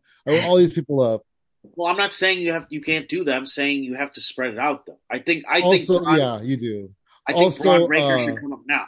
I don't see any reason he can do his last. I think he has one more match with NXT on Saturday. They're doing their pay-per-view for the Dusty Rhodes Classic, and he should come up. Also, apparently, backstage SmackDown officials were pleasantly surprised at the reaction that Trick Williams got this past Friday night on SmackDown. So, and they're tossing around potential WrestleMania headliner for Trick Williams. Jeez, WrestleMania headline. That's what I mean. That's what they say on the internet. WrestleMania main event. So, yeah, that's what they're saying. They're saying future WrestleMania headliner, maybe. Oh, okay, future. Yeah. Future, yeah. No, not like tomorrow. I was like, he's gonna be in Philly. No, like in 6 years, you know. I don't see why Braun Breaker can't have I know they were saying that he's gonna work Dominic or something, either Elimination Chamber or something. I see no. Yeah, right. I can give him that. somebody easy. Give him a and you know, because Braun was he's kind of a heel in NXT. Giving him someone like a Dominic will really cement that face turn. I think he needs to come in as a white meat monster, just coming. I like the way he came in originally in NXT. Absolutely, yeah. I agree. I liked his original NXT. I did too. Yeah. Pat McAfee at number 22 comes in, and then he pulls a Drew Carey and just kind of eliminates himself. Okay, so I was really upset about this because I'm like, he's wasting a person's entry, you know. But like, apparently, they continued the next night on Raw where Pat McAfee said he didn't know he was in the Rumble. And so I'm like, okay, I guess then in that case. I don't think I think he's keeping a little bit of kayfabe. Clearly he's a student of the business. This guy trained with Rip Rogers. Probably what he means to say is he was told that day. So it's not like he can work, you know, a full Rumble. Because he walked in his loafers and shit, you know, right off the commentary table. That made me think. I'm like, he's not ready. He didn't like rip off and do, because the guy can work. Man. Yeah. And then he came in. It cheapens his performance. I'm like, oh, he got scared at the Rumble, but it's like he's kind of an attraction, novelty wrestler anyway. But then, I mean, what would you do if you stepped in the ring and you saw was Braun Breaker and Omos? And Omos, I'd jump out of the ring too. I wouldn't be anywhere near the ring to begin with. Right? Yeah, dude. I wouldn't even step in the ring in the first place. Almost got a really good kind of monster heel reaction from the crowd too. Yes, he did. He's not just getting go away. He's doing well. I was surprised. He got a good reaction. It was almost like like, you know, like when he came out, it was a very you know, so that ominous vibe definitely. And you're right. And they're treating him more of a spectacle. Like they're showing him less often. Yeah, more like a colossus. Like, oh shit, you know. Yeah, he should be treated like he shouldn't be there every week. No, keep him like a attraction. I'm disappointed Kofi did not get any sort of save or moment. He's got tossed out again. I think he gave up. I mean, the last 2 years they were trying, and then he got injured. So now it's like, you know, what do you do with them? Well, what you do with them? But it also kind of put over Gunther because he got tossed. He got tossed, and then he got even tossed up. Well, we'll get to Raw in a bit, but can we go back to Pat McAfee really quick? Yeah. No, we can't. We already went there. No, I'm just kidding. Yeah.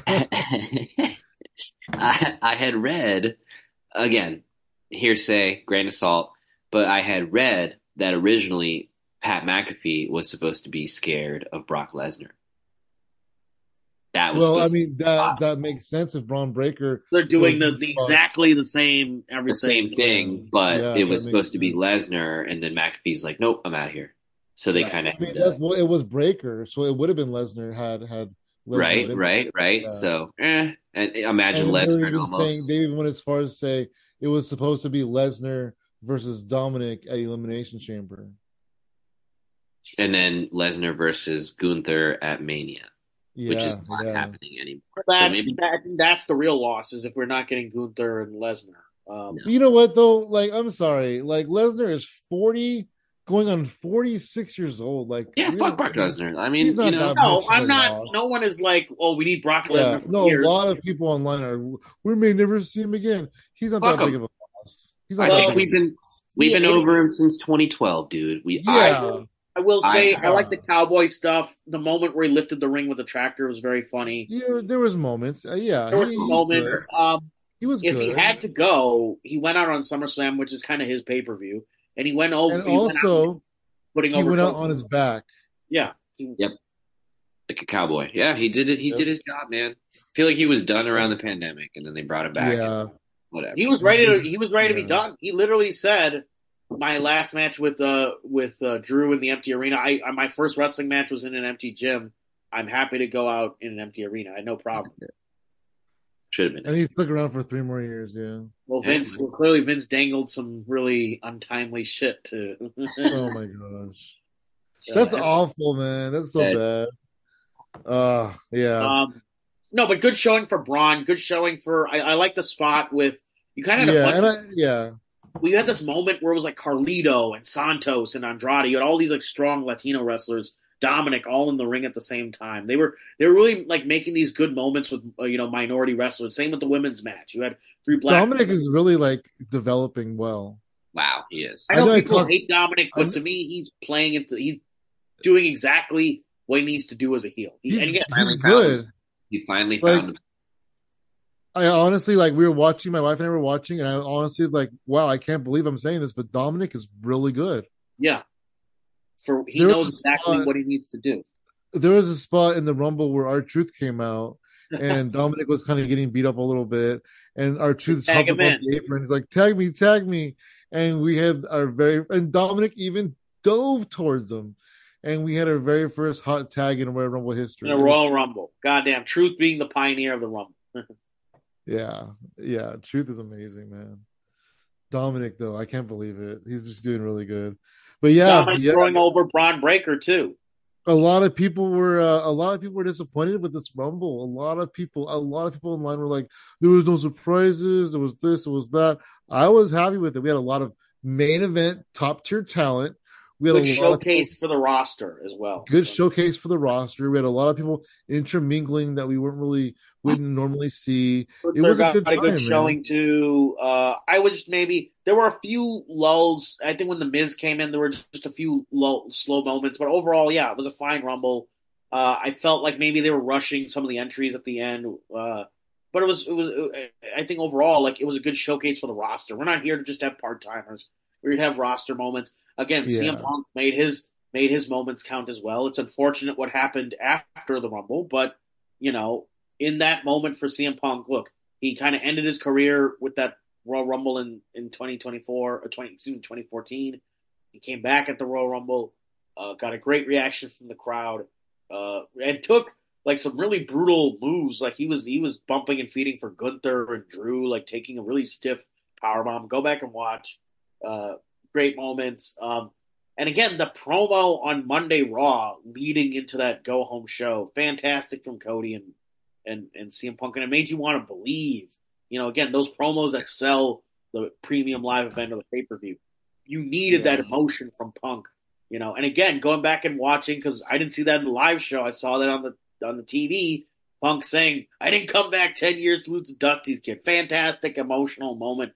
You're not just going to get that from any old person. That takes a veteran. That takes. And then Cody says, "I'm not Dusty's kid anymore," and tosses Punk out. Fantastic. Great bit of storytelling. And again, those shots of Punk afterwards when he's losing, like the way they played that off, having both champions in the box seats as well. I know Kevin Dunn's not there, but again, WWE does know how to shoot drama and knows how to shoot the drama and emotions of a wrestling match. Oh, what did you guys think of them putting those clocks on the screen? I thought that was a nice touch. Yeah. The clock. How long people have been in. Yeah. Oh, yeah, that was cool. Yeah. Yeah, that was a nice addition. That was really cool. A nice touch. Was noticeable at home, but the C4 sponsored the timer. Loved it. I liked it too. And did you notice when it got to 4? A little thing at 4. Yeah. Okay, so that was noticeable with you guys too, right? Yeah, that was I popped every time. I was like, oh, C4 makes me want to try C4. I enjoyed it. I'm going to try some C4 and diarrhea tomorrow. Yeah, I've never had a C4, so I'll join you. Yeah, I never have either, but all three of us next episode. Yeah, let's get some Popping C4. C4. Not this late at night and popping a C4. I gotta work at 5 o'clock in the morning. Well, maybe you do I'll need be to up all pop night. it. Yeah. We'll do a C4 in the morning and in the afternoon. Yeah, we'll do a watch along and we'll all pop a seat. Hell yeah. I'll be in Pop the a mood. C4. We'll be C4. Were you guys now? So a lot of people were like, "Oh, I knew Cody was going to win." How many of you honestly thought Cody was going to win? I thought it was a very nice shock, very nice surprise. I thought I Punk mean, was I going to win. figured Cody was gonna win. I was hoping Punk would win, I thought but I Punk was figured winning. Cody was gonna win. I thought Punk was winning through and through. Something just told me he wasn't. He was going to come down to the final four, but something told me he wasn't. I feel like Cody shouldn't have won though, because give him more adversity, right? Give him a chance to win his main event WrestleMania match in Chamber. Okay. Yeah. Oh, so I don't know if we want to touch on Raw, but let's get to there because the Raw makes a statement for why he might be in the Chamber. But I will get to that later. I just want to get final thoughts from you guys on this Rumble. A 4-match Rumble. Wow, it Rumbles was each were over an hour. I felt like the women's match, like I said earlier, was an emotional roller coaster. It was such feel good moments. It was just all these different Good moments surprises that were really in the fun. women's Rumble. Yeah. And the men's Rumble was very solid. It was star studded, and it was fun. And I think everything between was the same. So I give it overall. I really enjoyed the night as a whole. Yeah, it was a good Rumble. The women's Rumble for sure, took the cake.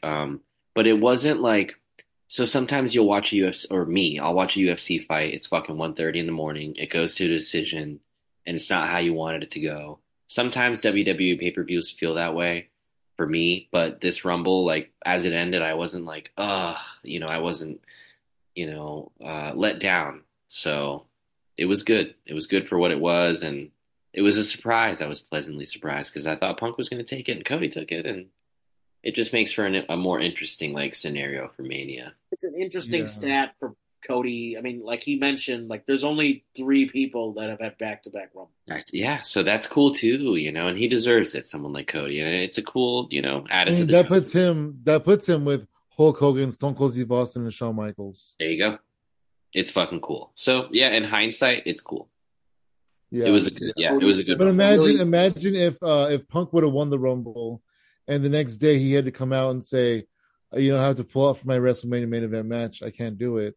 And that's when they would go, okay, Elimination Chamber match, Cody wins. Do you think they pulled an audible?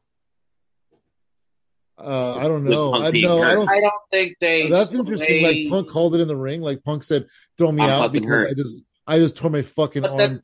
To me, the reason I don't think it was an audible was because you had that shot of Roman right there. What they knew to sneak Roman in the box ahead of time. It makes sense that Roman was there for that Cody moment. When when Royal Rumble went off the air, it felt to me clearly that Cody picked Roman. Yes, absolutely. Yeah, so maybe they're swerving you. Who knows? But that would suck too.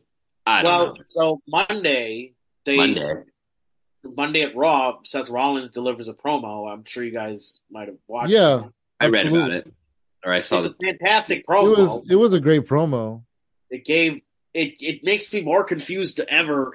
I like how they're really playing it close to the chest if Seth Rollins is injured. They're really like, is he injured? Pick me, Kelly. Pick me. Yeah, I don't know. The way he mentioned it was good storytelling of, hey, you don't know what's going to happen. Is he gonna go to the Chamber and try to win both matches? I felt also like Seth was very pandery. Like, come on, Cody, this is the Dusty Rhodes title. If Dusty was alive, this is the title he would want to go for. And I'm like, come on, dude, don't try to do that. I mean, he's doing it, but it does make sense. There's nothing incorrect about what Seth is saying. There is truth to that. It is the one. But Roman's title is the title. That's the one that has the history. That's the one that people coveted. Oh, I'm not saying he should go for that. I mean, it makes me think maybe he's going to run for both. There's no there's 2 nights of Mania. He could have 2 matches. That'd be wild if you want, especially if WWE decided that Seth couldn't participate in Royal Rumble, and so they said Chamber match, right, for, like you said, for the title at Chamber, and Cody wins, and then Cody goes into Roman or to WrestleMania as champion versus champion. That'd They be could neat. do that. They can also do it for the right to face Seth. Yeah, Or they they could can. do a triple threat. They could do what they did with Charlotte and Ronda and Becky and do a winner take all. Uh, it's interesting because they just united the titles and created new titles, so it really doesn't make sense. But yeah, there is something to Cody Imagine winning WrestleMania night 2 goes off the air and Cody's holding up both titles. That'd be both pretty belts. I interesting. think that would be great. I think that'd be a great moment for him. And then Damian Priest music hits, Money in the Bank, 1, 2, 3. Damian Priest leaves with both belts. Whoa. I Yeah, bet if I that bet would be Cody doesn't leave WrestleMania as champion. Damian Priest does. wow. That'd be a good swerve Yeah, Cody finally gets his title and he loses it like 3 seconds later to Judgment Day. to Judgment Day. To all of them. Yeah, they're all the champion. Dominic's the world champion. Rhea's the world champion. I mean, I can see that. But yeah, I'm excited. I really am.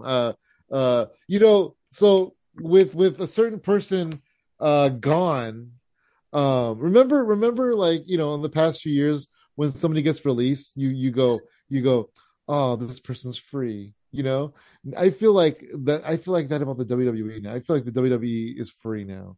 And I'm super excited. The possibilities are endless, right? Triple H has full reign. He could be friends with TNA. He could talk to other companies. He could do whatever he wants. And I'm just excited to see where we go from here.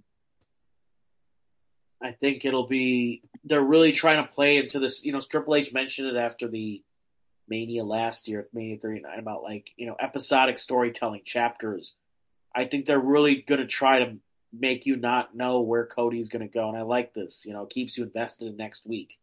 I was Yeah, really happy with that Raw. I actually I I, was too. I wanted to, I was like, there was a bit of a scheduling thing where I was supposed to be in Orlando Monday night. That didn't happen. So I said, fuck it. It's in Tampa. Let me go to a Raw.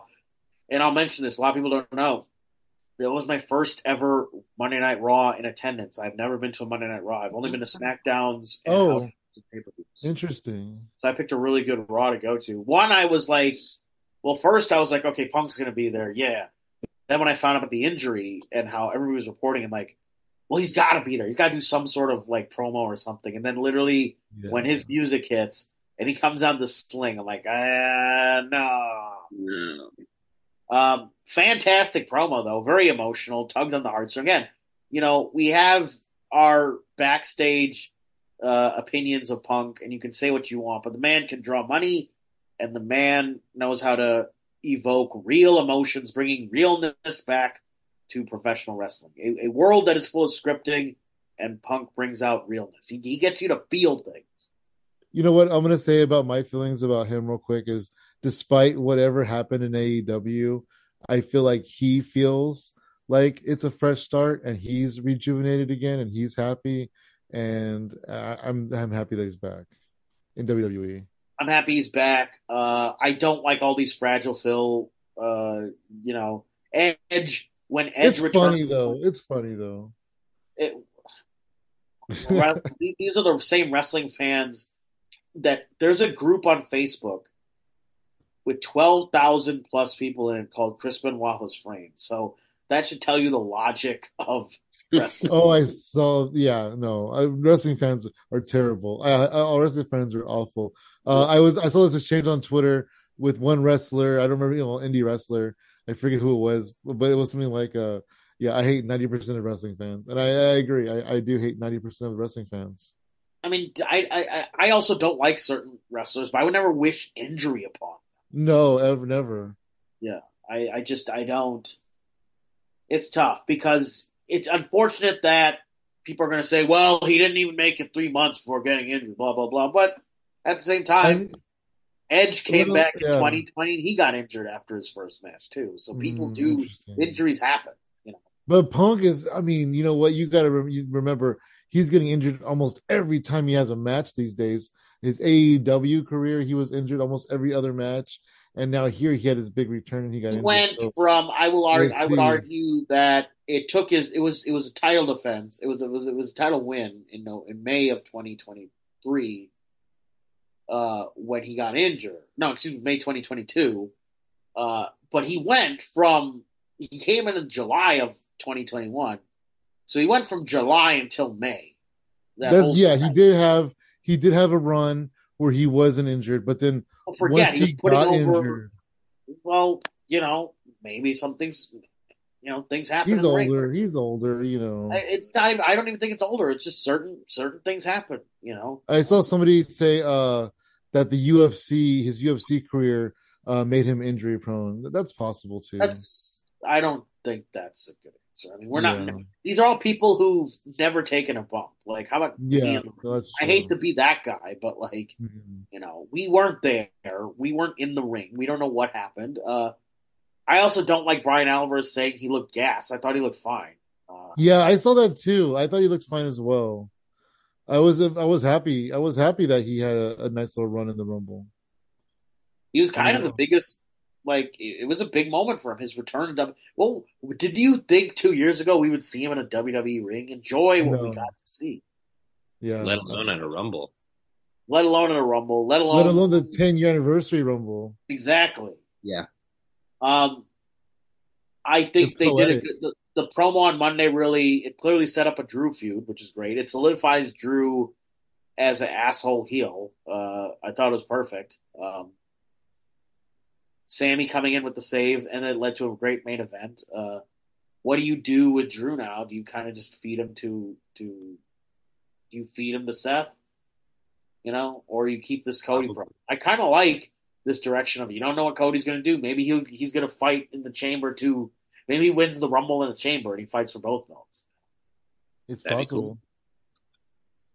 Yeah, that would be cool. All right, is Seth going to be ready? Is Seth going to get stripped? Like, we don't know. That's the real question. But part of me thinks why would they delay a strip of a title? I mean, because they think he's going to be ready. But you can guess, but you don't know for sure. I feel like he would have risked it for the Punk match. But at this point, with Punk now it's like, yeah. Now it's like, okay, well, maybe I'll risk it for Cody, Yeah, maybe he's like, you know what, fuck it. Like, if we're going to do it, let's do it. He's also never main evented a WrestleMania.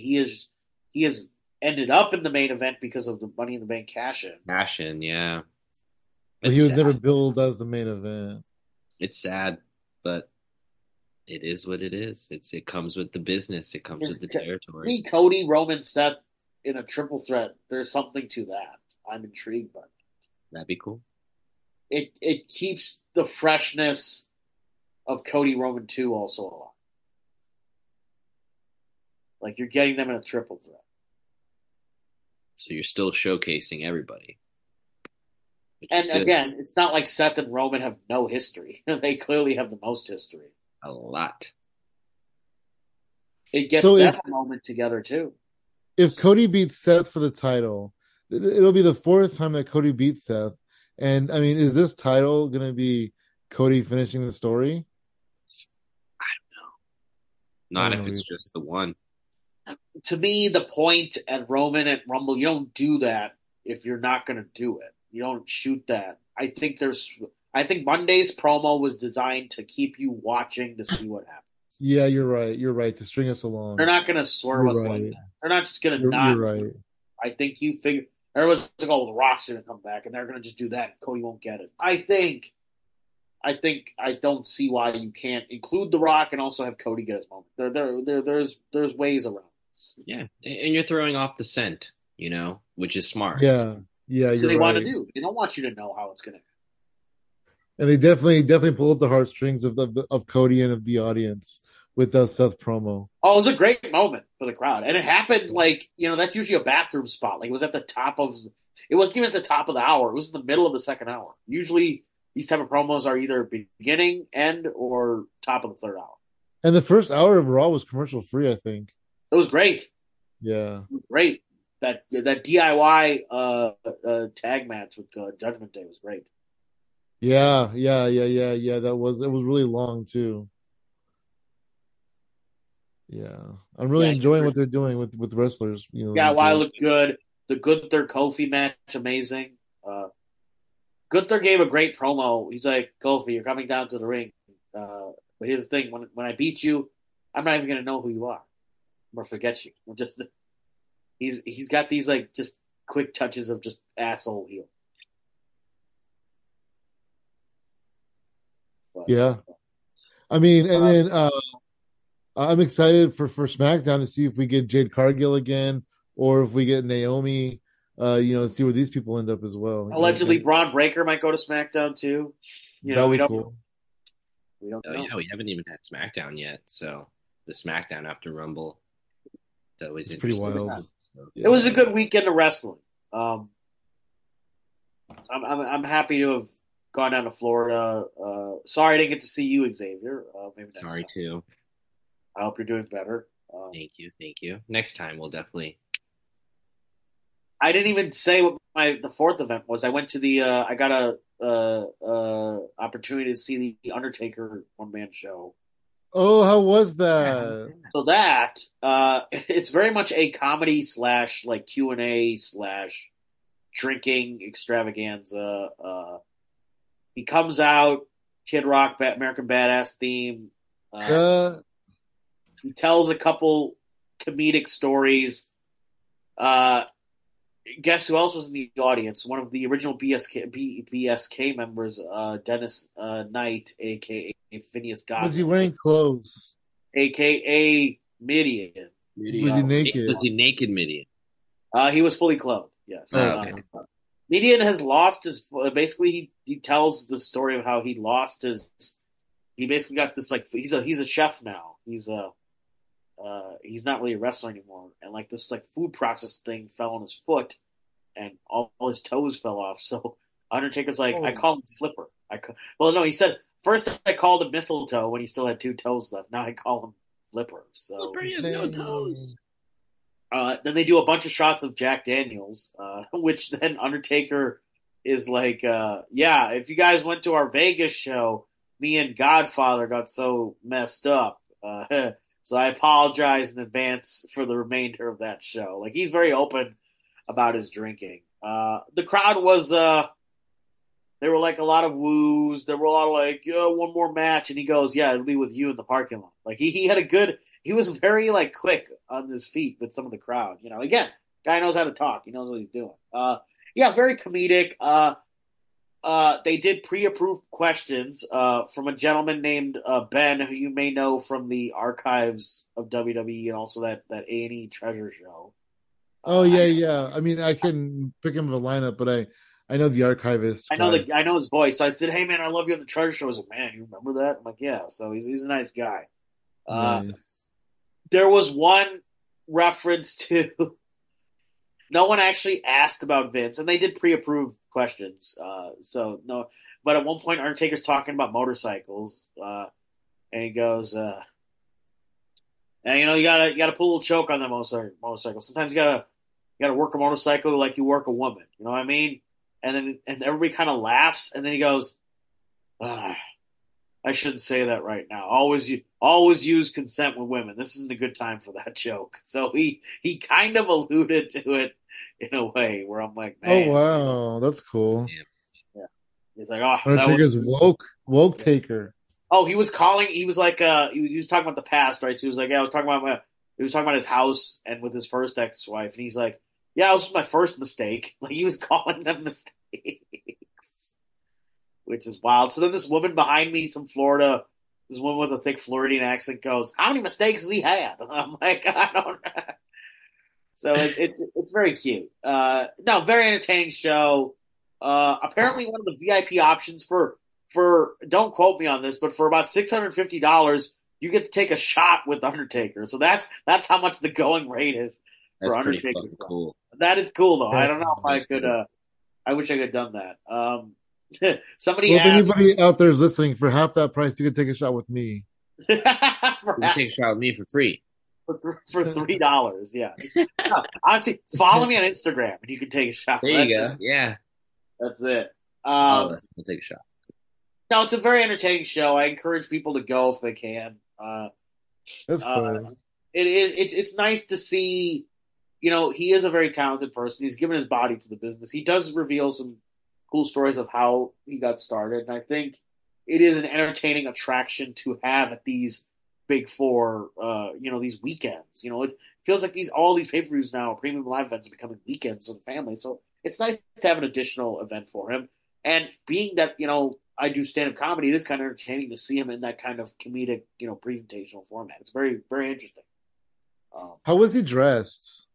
The typical like biker taker, black leather. Then he took off his jacket at one point, had a BSK T-shirt on, had nice skull beanie on. There was some good pyrotechnics. Like there was smoke. He did the Undertaker eye roll pose. Told a really good Macho Man story that I won't spoil. He told some really good stories. Did some shots of Jack Daniels. Took some questions from the crowd. A little kid asked, "Are you Godzilla or King Kong?" He said, "I'm Godzilla." He mentioned that. That's weird. Interesting. Is this a WWE event or is it is right? It is through WWE. Yes. Okay. That's cool. You weren't allowed. There's no pictures or anything because they make you do the thing where you put the phone in the locker. The Kill Tony rule. The Kill Tony, Dave Chappelle, John Mulaney rule. Yeah. No more phones. Yeah. I think it's a John Mulaney rule more. I think John Mulaney started that kind of shit. Yeah. But, I do that sometimes. I'm for it, man. Being a former comedy club security person, I'm for it. Everybody's trying to fucking sneak in pictures. Have you actually had to maneuver those things at all, or you've seen them? No, it's my job to so when the headliner I don't really usually worry about it with other comics, but like when it's a famous headliner, I usually have to walk the upstairs balcony and make sure that nobody's trying to film. There's been so many times where people are filming or like on FaceTime. I'm like, excuse me, get off the phone, dude. You throw anybody out? You give them like a warning, or is it instant throw out? I just usually ask them to stop, and they usually do. Yeah. There's been a couple of times where I've had to ask them a couple of times, and to where I would tell the manager, they're with the club I worked at. They're very lenient because they don't want to cause a scene for other people. So if they can avoid kicking somebody out, they're going to. But I remember specifically there was one person that I had to tell several times to stop, to where they said, just stand behind the person for the rest of the show. It was that bad. Mm-hmm. Jesus. Yeah. I do a joke where, and it's a true story, where a lady had her phone out and I told her no pictures. And she's like, I'm not taking pictures. I'm like, okay, no videos. And she's like, oh, it's not a video. I'm live. I'm like, oh, okay, that's better. I'm live. So she's just live streaming the whole thing. Just live streaming the show on Facebook, That's kind of worse. Yeah, it's a lot worse. But yeah, so it's a problem for comedy clubs, because nobody wants to be in the moment. Everybody wants to record it, take pictures, put clips out there. And I think the reason they're not I would have just taken a picture of the stage, but I think they want to. No, you want a picture, you got to, pay for the VIP package. Yeah, I mean, you can take as many pictures as you want before the show starts. That's fine. No, but that's the thing with this show. They had you put in the pouch, so there is no access to it. Yeah, right. Exactly. That's. And they made us put it in the pouch from outside, like before we even got to the venue. Oh, you want to hear an interesting topic? I saw this thing on Twitter where a wrestling promotion said, comedy is doing a new thing where they're making their fans put their phones away for the duration of the show and they get them back afterwards. I think this should be implemented in wrestling. And so many wrestlers were like, no. Even Chelsea Green said, the fans taking videos of me is how I got my exposure in the first place. Like, I would never work for a wrestling company that wouldn't let fans have their phones. And so many people were saying that. It is a very interactive part of the show, getting to know your wrestlers, take a picture with them. You sit, I've been to a few WWE events now, those people that are sitting in those priority seats. Part of the fun is the superstar comes by, you get to get a selfie with them. Like Cody both nights was taking selfies with everybody. Yeah. Sami Zayn closed out the show after Raw. He gave a little speech about Tampa and FCW. It was actually a very good speech to send the folks home happy. And then he spent the rest of the time, taking pictures, selfies with the crowd. To me, the phone is part of the fun, Absolutely. Xavier, let me ask you a question. How do you feel about that as a musician? Of people filming maybe a song or two and putting it on their Instagram or something, or Facebook Live or some shit like that. So in the music world, I think it's okay. There are artists like Tool and Danzig who will take your phone, but almost similar to the Chelsea Green thing, like when Leveled plays a show, we'll get, 30, 40 tags of, people filming us playing, and then we share all those. So like for a band, I guess it depends on your level, right? But for me Yeah, personally, right. in my world, I'm all for it. Have Right, your because phone. if you're Corn, you don't give a shit, whatever. But for Leveled, you're like, yeah, friends of friends, That's the hell yeah. next level, Yeah, take some No pun pictures, Friends tag intended. of friends, me, yeah, friends of you friends will know. see us. Yeah, I'll take That's a Probably get exposure. picture. I'm each all for show, it. you get new followers. Probably each performance, you get new Yeah, followers. and After it's one by one by one. It's the same thing with Yeah, maybe comedy. Like it's you're same playing for thing. the people and you yeah, establish that relationship. So I'm all for it. Film it, take your yeah. pictures, tags. I'm all for it. That makes sense. Yeah, Absolutely. I think it personally. depends on the level you're at. I think it also depends what you're trying to do. It Mhm. taking video of a whole. It's kind of hard. No one's filming a whole Raw and putting it up online. You know what I mean? Yeah, They might, right. Like they might do half a match Yeah. or whatever, But like to me, it's just about like you want to capture those moments. yeah, and the Yeah. gifts. Like think about all the gifts. Like all the cool gifts on Twitter. Like that's all people filming. Right. And Like so many wrestlers who will do like a backflip or something, right? And then you're like, oh man, I got to see more of this person. exactly. And imagine if you didn't have your phone. I wish I could have filmed that. The first time I Right. saw Mustafa Ali, he did the inverted. He used to do the inverted 450, and I got to film that. You know what I mean? And so I would have been Yeah. upset if I Right. didn't. It probably helps And you then, remember them too. Creates that yeah. connection with the performer. That too. I can go back in my phone, 4 or 5 years ago, and be like, oh yeah, here's Right. But Mustafa. then and if you post it, then other people will go, oh, this guy's actually pretty cool. Let me go check him out. Exactly. Yeah. Yeah. Yeah. It's different with comedy, though. I feel like with comedy, it's like we're the only ones that are so sensitive. Don't film our shit. It's different. No, it's It's different. No, it it's is a different because world. we It's a have a different world. routine. It I think depends on what we're trying to do. Yeah, I really don't want, especially at like lower level shows where I'm working on stuff. Yeah, I really don't want Yeah. things. If a joke's new, yeah, I'm like, hey, can we not? It's certainly happening. I'm not like Bill Burr dropping in somewhere and I don't want my stuff recorded. It's at a different level, but yeah, I do think unfinished jokes. That's where the sensitivity comes in. Yeah. Yeah. But yeah. Anyways, so that's fun. It was a good wrestling weekend all around. All around good weekend, good shows. I think this is a great time to be a wrestling fan. I encourage everybody. Just again, doesn't matter what company you like. Try to enjoy as much as you can. There's so much out there. so much. There's so much Absolutely. division in the world. Can it not be in the wrestling world? Yeah. And I feel like we're at a place where there's potential to be world peace in wrestling in a way, Awesome. WWE is going to get this friendship with TNA. Who Yeah. knows what else is going to happen? And then earlier tonight, I don't know if you guys watched Dynamite, but CMLL invaded, so they're working with them, and TNA is working with AAA and New Japan's here and there, and it's all fun and it's all love and everybody's working together. I love it. Yeah, it's a good time to be a fan. It's a good time to be a wrestler. So, Yeah, where is it?